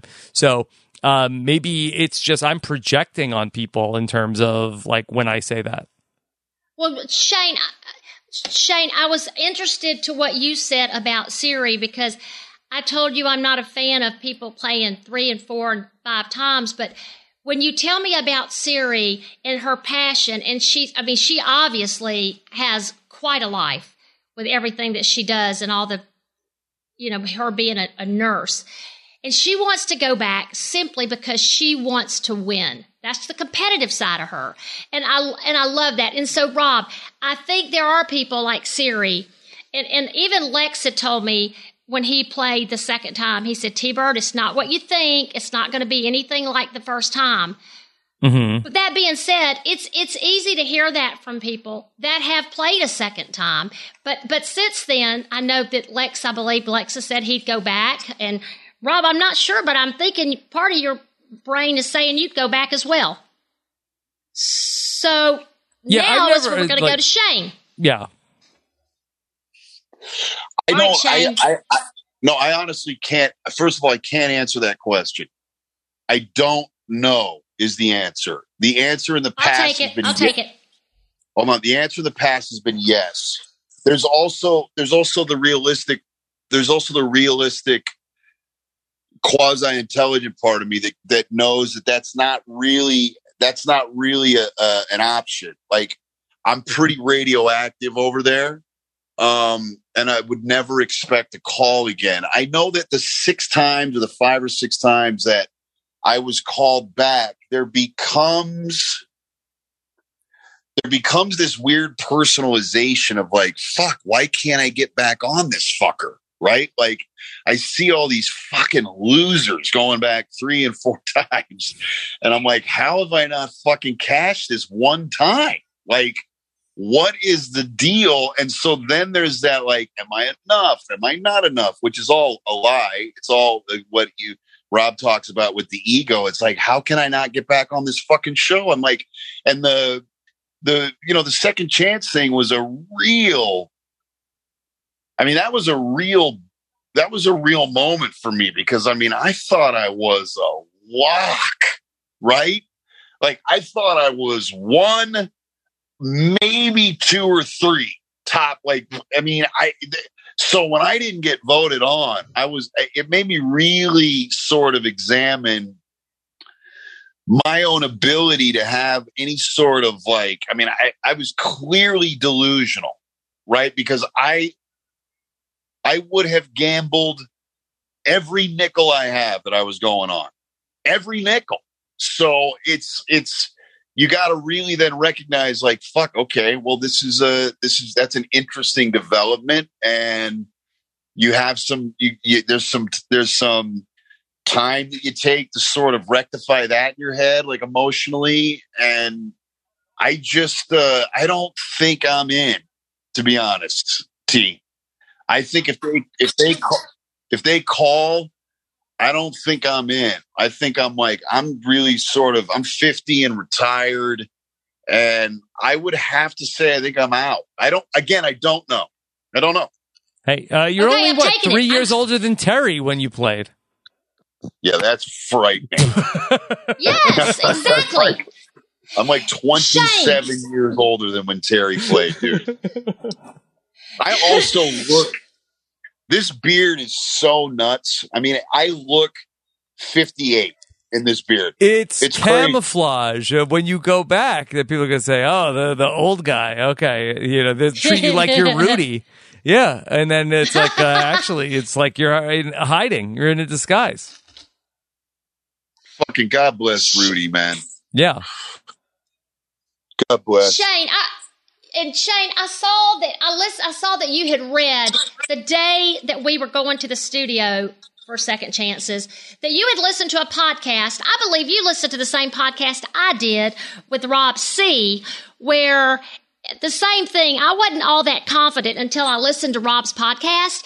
And I believe he had me, Rob, I can't remember, but you had me like second, like 2 out of 10, hold two on, from the top. Hold on, T-Bird. Let me just say. Pull it up. That, okay, but that's not, I didn't have them. No. Our pollsters did. I know. I didn't do the poll. Just like Shane is mad at me for the 15th best season. I didn't do the rankings. No, first of all, by the way, T-Bird, by the way, I was in the hotel room and I ordered like 14 milkshakes because I think they gave you a budget. So I just ordered like a fucking half a dozen or a dozen sundaes. And I was enjoying the shit out of myself and excited and ready to roll the next day. And then I tuned in to Rob's. Was it live, Rob? It wasn't live. Maybe we're live. I think we might have been on like Periscope or something like that. Maybe something like that. And then when he fucking broke the news where he thought maybe I was on the bubble, I was stunned. Yeah. And then I had a little bit of doubt. I was like, oh fuck, man, this dude knows what he knows. Yes. He knows what's going on. I mean, that was the first time. Yeah, and you really thought I was on the bubble, huh, Rob? You know what? I honestly, I don't remember enough about why I thought that, but I think we just had like some exit polling data. But the thing was that we could only measure the people that were talking to us. Like that there was like, it was like the 2016 election. It's like, like we're sure. Like we had the polls are telling us one thing, but there's a lot of people out there that like weren't talking to pollsters. And were your polls really correct? I don't remember. I mean, apparently not, because T-Bird says that we said she was a lock.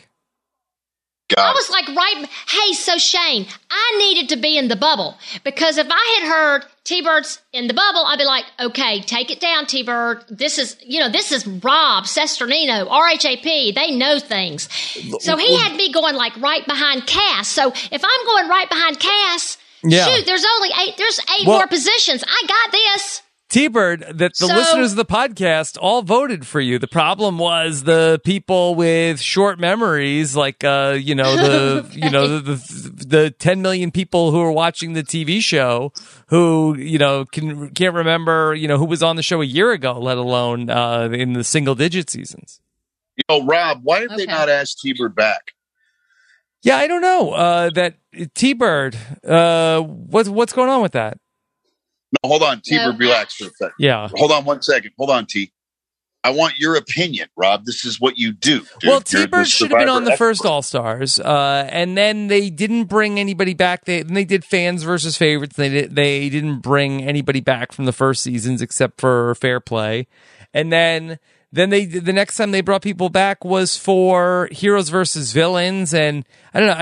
I guess you could have brought T-Bird back for Heroes versus Villains, but I feel like that with all due respect, T-Bird, I'm not sure. Like if T-Bird was shooing for the Heroes tribe.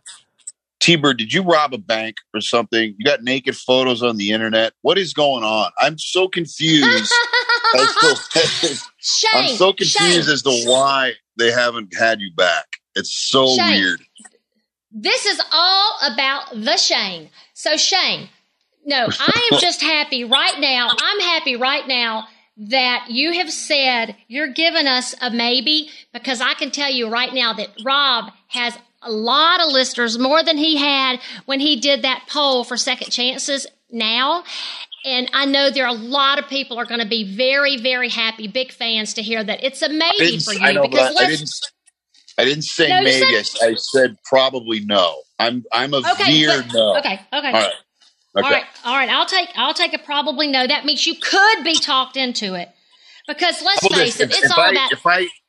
If I knew Lex was going to be on the show, if I had that information, I'd be a yes. Oh, well. Okay. Well, okay. Well, I mean, you know Sam? How I feel. Fucking Sam with the bell? No, he's not here. Sam with the bell. All right, so what about this? I did think I read that getting ready to start up is Big Brother. Oh my gosh, Rob, would Shane be no, Shane would not be there. Big Brother? I don't think that Shane is right for Big Brother. Shane needs some space. Shane needs some space. You can't lock Shane that's a bad idea. T-Bird, I also. Do you think so? I don't. It's so cute. I used to tweet Robin Cast, the casting director for Big Brother, like every couple weeks. I'd be like, "Did you get my tape?" I'm teasing. I would never go on Big Brother. Never, not even for 1 second. If they called me tomorrow and said go on, I would never go on Big Brother ever. It's all right. Well, wait a minute. What if you went on with Lex on Big Brother? I would do anything. I would do anything with Lex. I would really, I would call him and go, let's not do Big Brother. But if you're going to do it, I will do it. But I would do anything with Lex. Yeah. I would really not want it to be Big Brother. Like really desperately would not want it to be Big Brother. Amazing Race? That's a running gag I have with myself. I don't want to be on Big Brother, T-Bird.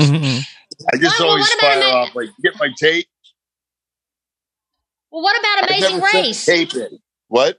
Go on The Amazing Race. What about The Amazing Race? Not into it. No chance. No chance. No chance. Yeah. I'm not trying to be moving around for weeks and catching planes and sitting on things and then getting off the plane and having somebody in Burmese look at me half that show is trying to figure out how to find somebody that speaks English, man. Yeah. It's not what I'm trying to do for 6 weeks. Don't worry. I don't think they're doing one anytime soon, Shane. Are they? Oh, right. There's fucking COVID. That's going to be the last show to come back is The Amazing Race. For sure. What else you got? Shane, I got to ask you and Rob this because you both are, I have you both up on a pedestal with what you do with your radio host jobs. So I want to ask each one of you, what is the most sought after guest that you would, okay, I know you're not doing your radio show right now, Shane, but let's pretend like you were. What one guest would you give anything? Would you give up your root beer floats to interview? I'm not talking about Survivor. Are you a I'm big just root talking beer about float guy? anybody. No, the night before I went on when I was locked up, the night before the second chance thing, when they lock you in a hotel, they give you like a $300 budget for 200. Yeah. I ordered like 22 root beer floats. Yeah. Up to the room. Yeah. I'm sure they were sure that was probably a little strange for the lady the next morning. They were everywhere. Who would I want to interview? I think probably I would have to say Obama or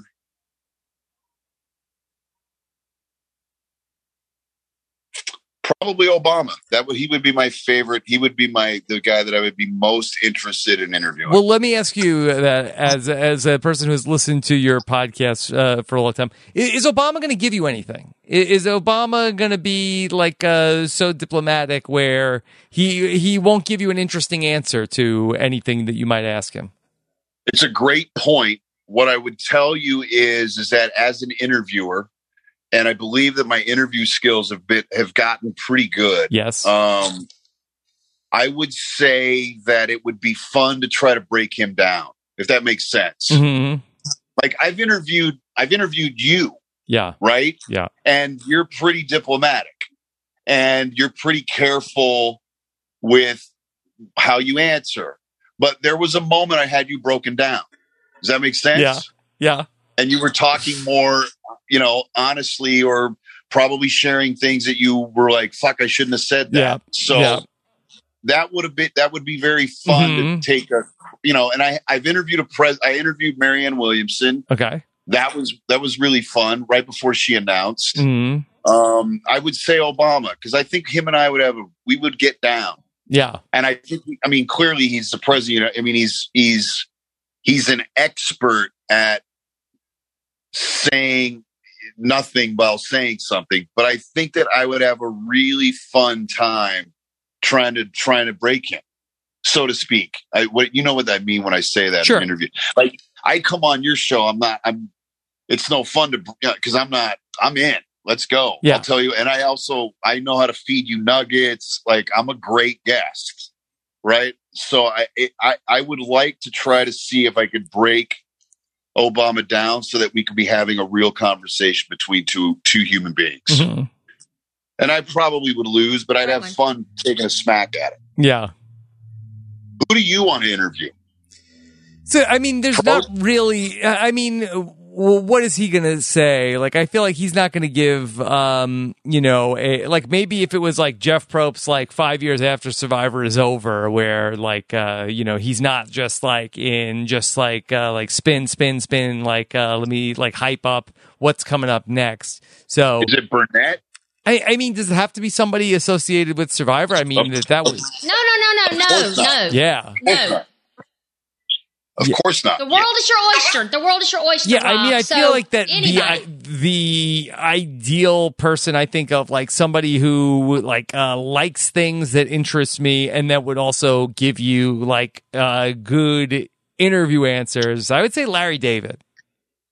Larry David. Interesting. Larry David. He's going to be harder to break down than Obama because everything that he's going to give you, he's already written. Yeah. Like he's got his own, I call my thing the Shane Show because everybody puts something out there for the world to see. Mm-hmm. He's going to give you that. Yeah. Rob, he's not giving you nothing other than what he wants to give you. Mm-hmm. He's too smart. Is there anybody from the Survivor world that you would want to hear that if you could hear anybody, Shane? If I could listen to an interview? Yeah. It's so funny. I had a show for 7 years and I never wanted to. The only two survivors I ever interviewed was you and Aris. Yeah. And I interviewed and I interviewed Aris because I wanted to talk about his drug habit, Mm-hmm. the ayahuasca. or Ayahuasca. whatever. Yeah. If there was one person that I could listen to you interview, it would be, and it was a survivor or a survivor related person, it would probably be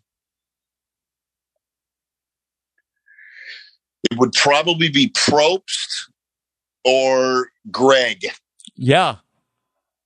Have you ever interviewed Greg? No, we've tried to track him down. T-Bird has been on the hunt for a long time. Yeah, I've been. I think that would be interesting.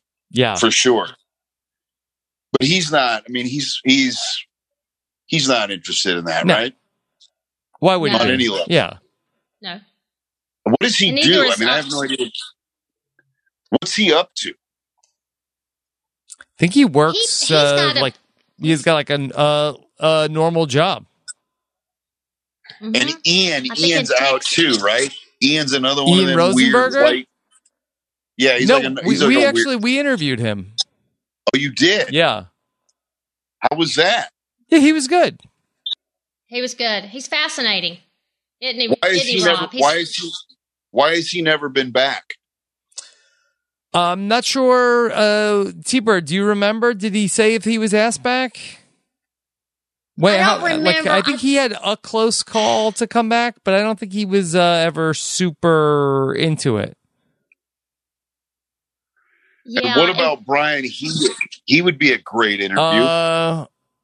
Yeah, I'm not so sure about that. I just don't think he is like. I've talked to him once. I've heard him interviewed on other things. Like, he just is somebody who is like very cagey and just says nothing. Like, he doesn't give you like, he's not gonna like give you like any sort of like real answers or let you behind the curtain. Right. What about? Fuck else do I want to hear from? I want to hear from. I gotta say, I've been fucking hard on that Tony Vlachos cat. Yes. But I mean, I think that guy is the GOAT. Yeah. Right? I mean, I think he's the greatest Survivor player of all time.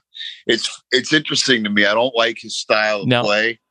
And again, leading back to the earlier conversation, I have a one-way relationship with Tony, and it's not actually Tony the person, it's the character, right, that I watch on the show. I don't know this guy. I've never spoken to him, but I think he's a scumbag, or I think his character is a scumbag. And that being said, he's also the GOAT. I mean, I don't know how the fuck do these people let him stick around? Like, you watch him, you're like, how are you not voting this fucking guy out second? Like, it's so fascinating to me. He must be so super likable or unassuming or like goofball, and you don't think that he's really gonna, like, he just goes under the radar, sort of, even though he's the most over the top. It's so funny. Like, I'm trying to envision me being on the show going, this guy's such a goofball and a douche that he's got no shot at winning. Like, he's just a goobery running around, acting like a kook. And so maybe you just you just don't. And then the next thing you know, he's made some move and you're gone. Like, he's the GOAT, right? Is he the GOAT? I think so, especially on this last season where I think that they all sort of like knew what he was capable of, but I think they were sort of like distracted with like, all right, yeah, Tony's a goofball, but we know what he's going on. But don't forget about Kim. Don't forget about Jeremy. Don't forget about Tyson. Don't forget about I think there was just like so many different threats out there. I think that they sort of forgot about Tony because he was such a goof. T-Bird, who do you not like? Oh, that's a good question. Survivor? What Survivor just gets on your? Do I not gets like? on your nerve? Oh gosh. Yeah, I mean, I know you like everybody, but who's that person that you're like, fuck that guy? Oh yeah, no, I don't. Let's see. I don't really think that way. I quit editing. Quit editing yourself. And I know you don't think that way. You're such a sweet and thought. You remind me of Courtney. You don't have a bad word to say about anybody because you really just root. I get who you are and what But I come have dinner with you and Glenn, and I'm sitting around the house, and it's just the three of us, and I'm like, which one of these fuckers do you not like, T? You say who? Okay, I'll tell you what frustrates me when now working with Rob. I feel like, and I know this is me, I shouldn't think this way. I probably shouldn't, but we've all done this amazing experience, had this amazing experience together on Survivor. So, you know, I feel like if I reach out and say, hey, you know, we've got you have a lot of fans. Rob and I would love to talk to you. First of all, I've got Rob as, you know, as the great and powerful Oz, so it's not like it's T-Bird. And when I don't get any answer back, and that's confusing to me, because I guess I would think, for me, I would just say, you know, it's not a good time. I've got a lot going on. I just kind of want to back away from Survivor, which I've had people tell me, by the way, and I appreciate it, and I respect it. Okay, so who hasn't gotten back to you? Who hasn't gotten back to you, which pisses you off? Which one of these creeps hasn't gotten back to you? Well, that Shane, you really want them to get back. Okay, with that being said, who's the one person that you really wish would get back to you that doesn't, and you think they're a bum? Who is? No. I don't think they're a bum. I just think maybe I have the wrong email. I have the wrong phone number, or maybe there's always a reason. I feel like maybe there's a reason they hadn't gotten back with me. So, okay, so who is that person? See, Obama's not coming on with you now, Shane. No, he is. I'm breaking fucking T-Bird down. And I'm going to get the answer. Or I was about to until you fucked it up, Rob. She's never going to. I know T-Bird. She's never going to crack. She is. T-Bird, who is the person that you're... Who's the person that you're always texting that isn't answering, and you're like, fuck, I know this person, or I thought I had a friendship with them. Okay, well, with that being said, it's not people I know. Yeah. I don't know them. I've just been in the family. We're in the family together. We're just in the family together. Who is it? Big Tom? Oh, gosh, do you think Big Tom's not returning T-Bird's calls? Big Tom's returning your calls. Who is it, T-Bird? Yeah. Big Tom's returning my calls. Well, who is not returning your calls and is upsetting you? They haven't returned them yet, but I'm not giving up. Who is it? And as soon as they do, Shane, I'm reaching out to you and say, Shane, I got him. Okay, who is it? Rob, come in. I need you now. Yes. I need backup. Yeah. Okay. All right. We'll get into that after the show. Don't put T-Bird on the spot like this, because she's not going to crack. It's going to be boring for the listeners. You fucked it up again. Yeah. All right. What else? Yeah. Shane, how are you doing? How are you doing since having COVID? Did you have a tough time with it? No. I mean, here's the deal. I had COVID in January of last year, before there was COVID, if that makes sense, before the madness. I was sick for like 3.5 weeks, and I was really tripped out because I've lived in the street. I've slept on a bench. I've got every germ imaginable. My immune system is insane. I get sick once every 3 to 4 years. And I got fucking the flu for like 3.5 weeks. And I would like get out of bed and I would be exhausted. And I was having a little bit of shortness of breath. And I was like looking at my girl going, what the fuck is going on, man? We've both been laid out by this crazy, like, is this the year of the nutty flu bug? Mm-hmm. And so then 3 months later, COVID and the whole madness and thing. And then I went and got tested. And me and a bunch of buddies all got tested at the same time. And this was like that first run primitive COVID test in March of 20. Yeah. And everybody came back negative and I came back positive.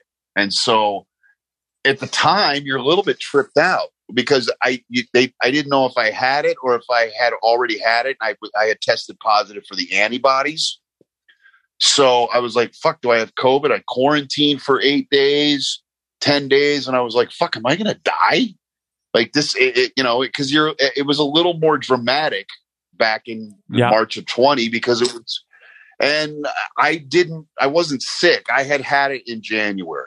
So I was like initially a little bit tripped out because it was kind of weird because not many people had been tested, and I tested positive for COVID, and I was like, this is a little wild, but it was fine, T-Bird.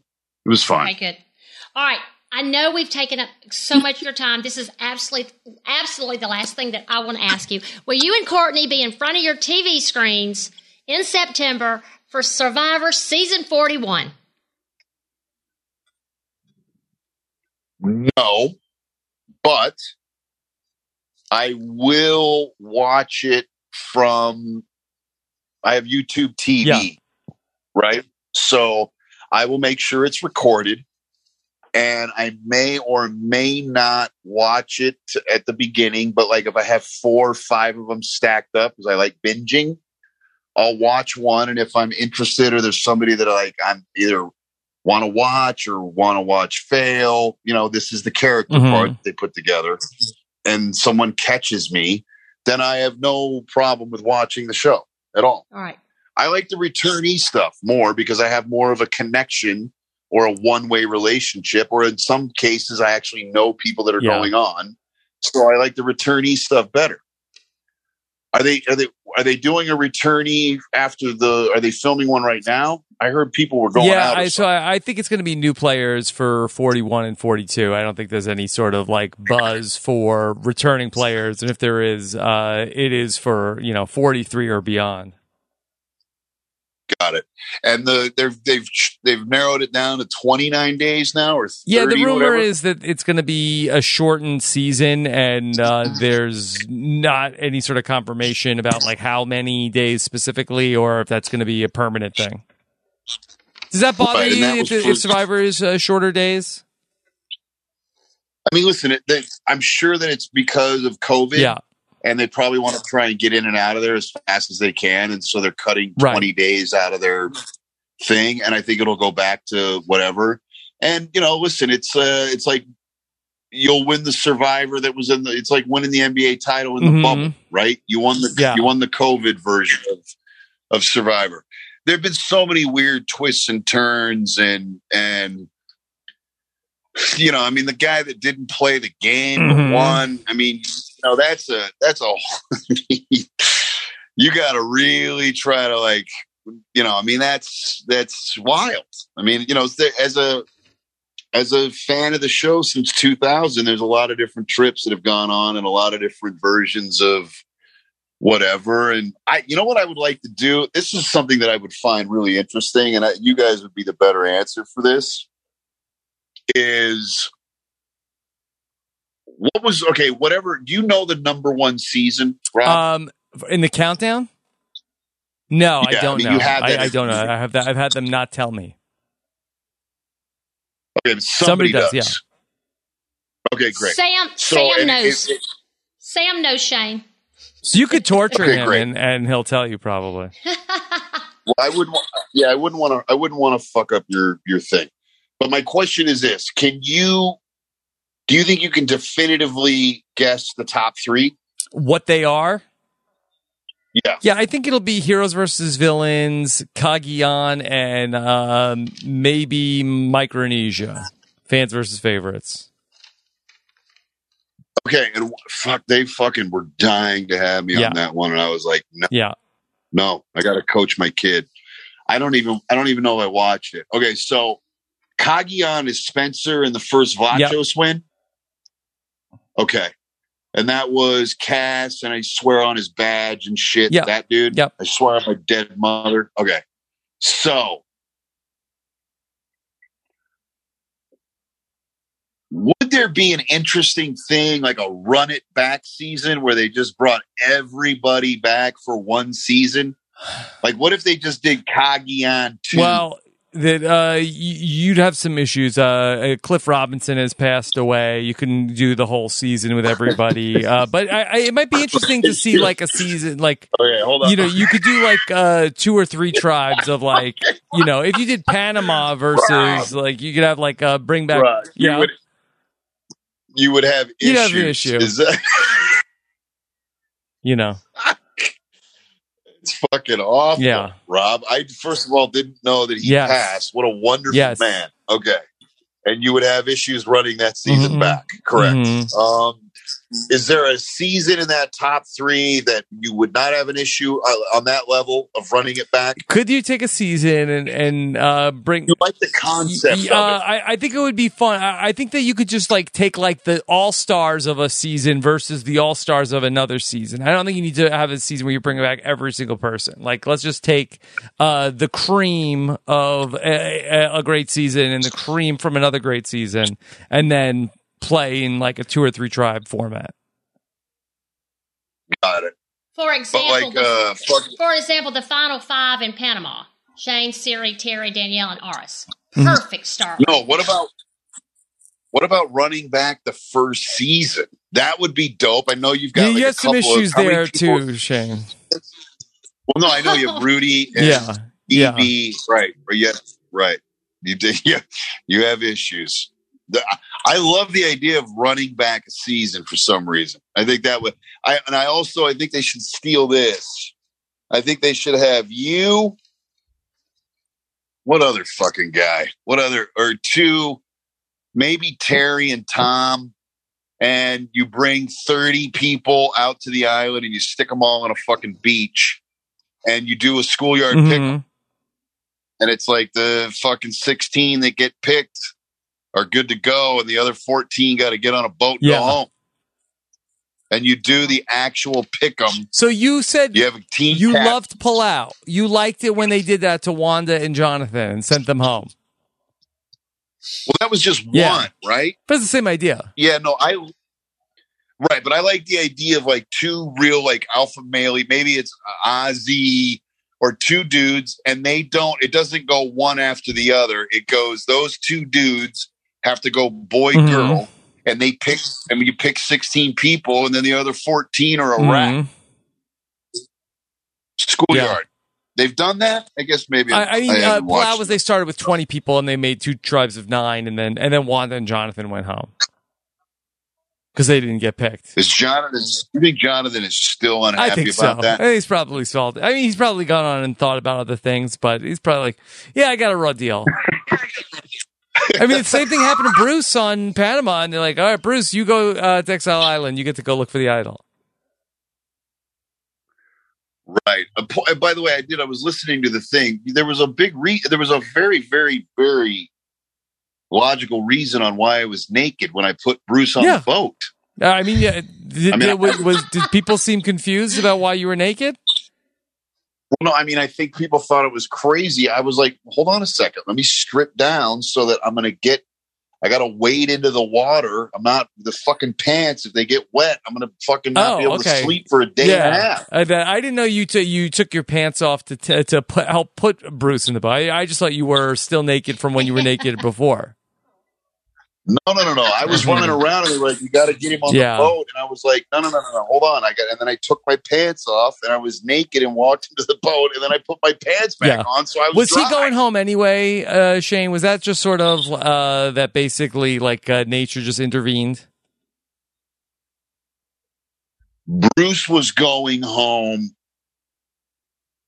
That was at 7. Who got Nobody. Right. That they just like. I mean, Terry's going to win immunity again, presumably, and then Bruce is the first Kasai gone. So it was not. Bruce didn't. His sickness didn't affect. Bruce was never going. He was done. And what a really wonderful guy Bruce is. Really sweet man. Yeah.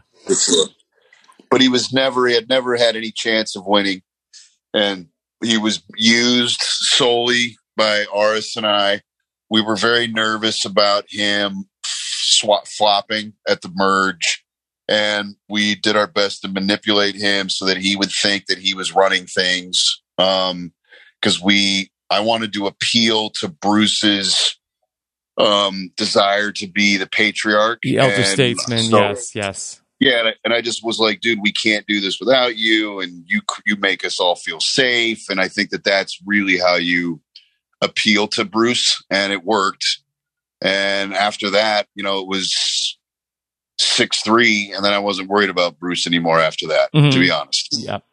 So, All right, T-Bird, any other questions for Shane tonight?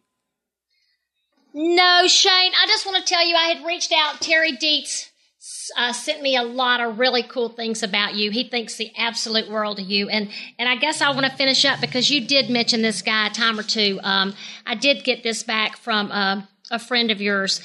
And he said, it's hard for me to explain or really even understand my connection to Shane. We've only ever hung out a couple of times and spoken a few more, but I feel as close to him as if he were my brother. And it's not at all like me to casually add someone to my shovel crew. But if Shane called me up in dead of night and told me he needed me with no explanation of why, I'd drop everything and fly out to him.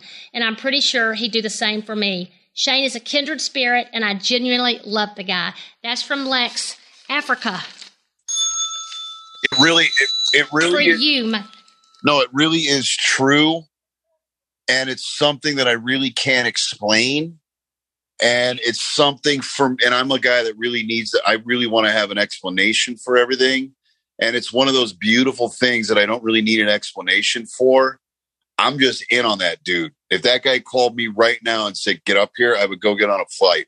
And that is not me typically. Like I got like 6 friends. I don't make new friends. And I feel like I've known that dude my whole life, and we don't really have that much life experience together. It is really out of the cosmos, and it's something very dear to me because I don't have a lot of cosmic experiences throughout the history of my life. So love to you, Lex. Love, buddy. Yeah. Shane, thank you so much. Rob knows how excited I've been to talk to you. Thank you. Thank you so much for taking your time. You're welcome, honey. I'm very proud of you. You've done a very, very good job with this. You've gotten some guests that nobody could get, and you do your research, and I'm very, very proud of you. You've done very, very good, and I support you. Thank you, Shane. You're welcome. Thank you so much. You're welcome, little lady. Yeah, Shane. That's sexy. Keep working on that book. You shouldn't have said little lady. You know how fucking belittling that is? That's so belittling. This fucking guy, you should never have him interviewed ever again on the fucking show. He's a disaster. But very entertaining. All right. All right. I'll speak to you guys soon. All right, Shane, thank you so much, okay? Mwah. Okay. All right, take care, buddy. Thanks, Shane. Mwah. Big kiss back. Kiss. Bye. All right, T-Bird, there you go. The great Shane Powers. Powers. Yeah, how about that, T-Bird? Was it everything that you thought it would be? Oh, absolutely. Okay. Yes, it was. And I guess what's going to stick out in my mind, Rob, is that he did, when he talked to you during the funeral interview you guys did together, the Survivor funeral, Shane Powers, he said he would no way I'd go back, exclamation point. Yeah. I added that exclamation point. But he didn't exactly say that Yeah, today. time heals all wounds, And I T-Bird. think that the listeners, it does, and I think the listeners are going to be, I think they're going to be excited about that because I know I am. So anyway, yes. Thank you, Shane. Yes. Okay. T-Bird, let me say that our interview with Shane Powers is sponsored by our friends over at Geico. Do you own or rent your home? Sure you do. I bet it could be hard work, but you know it's easy bundling your policies with Geico. Geico makes it easy to bundle your homeowners or renters insurance along with your auto policy. And it's a good thing, too, because you have so much to do around your home. Go to geico.com. Get a quote. See how much you can save as Geico. Easy. Visit geico.com today. That's geico.com. T-Bird, all right. This was a long one here with Shane. Anything else you want to tell the listeners? No, this has been an honor having you two together, and I think the world of both of y'all, and I know you both respect each other so much, so it was great. It was great. And I hope I know his story with his alcoholism, the struggles he's gone through will touch a lot of people. So I'm glad he talked to us about that. Okay, T-Bird, what's coming up for you? Well, I guess I'm going to reach out to those couple of people I'm still reaching out for. Okay. All right. Well, look. The ones Shane tried to pull out of me. Don't reach out to the people you don't like. Well, that's not. Yeah, I don't want to talk to them if you don't like them. Okay? No, that's not. All right. T-Bird, okay. And then, of course, we got so much going on. Survivor Blood versus Water, the 14th best season of the countdown coming up. Plus, we'll be talking some Big Brother before you know it.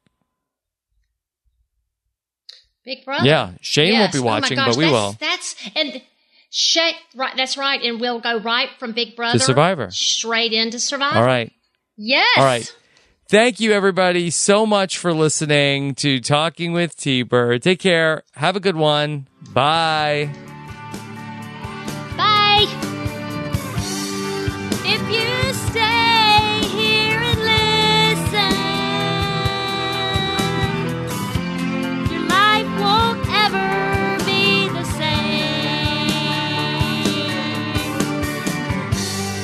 'Cause we're talking with T-Bird.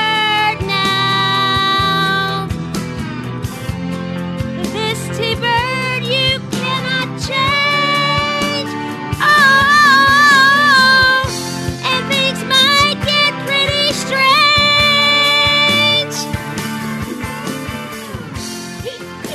Support for this podcast comes from our friends over at Geico. Do you own or rent your home? Sure you do, and it's hard work, but you know it's easy? Bundling your policies with Geico. Geico makes it easy to bundle your home and car insurance. It's a good thing, too. You're busy enough. Go to geico.com, get a quote, see how much you could save. It's Geico easy. Visit geico.com today.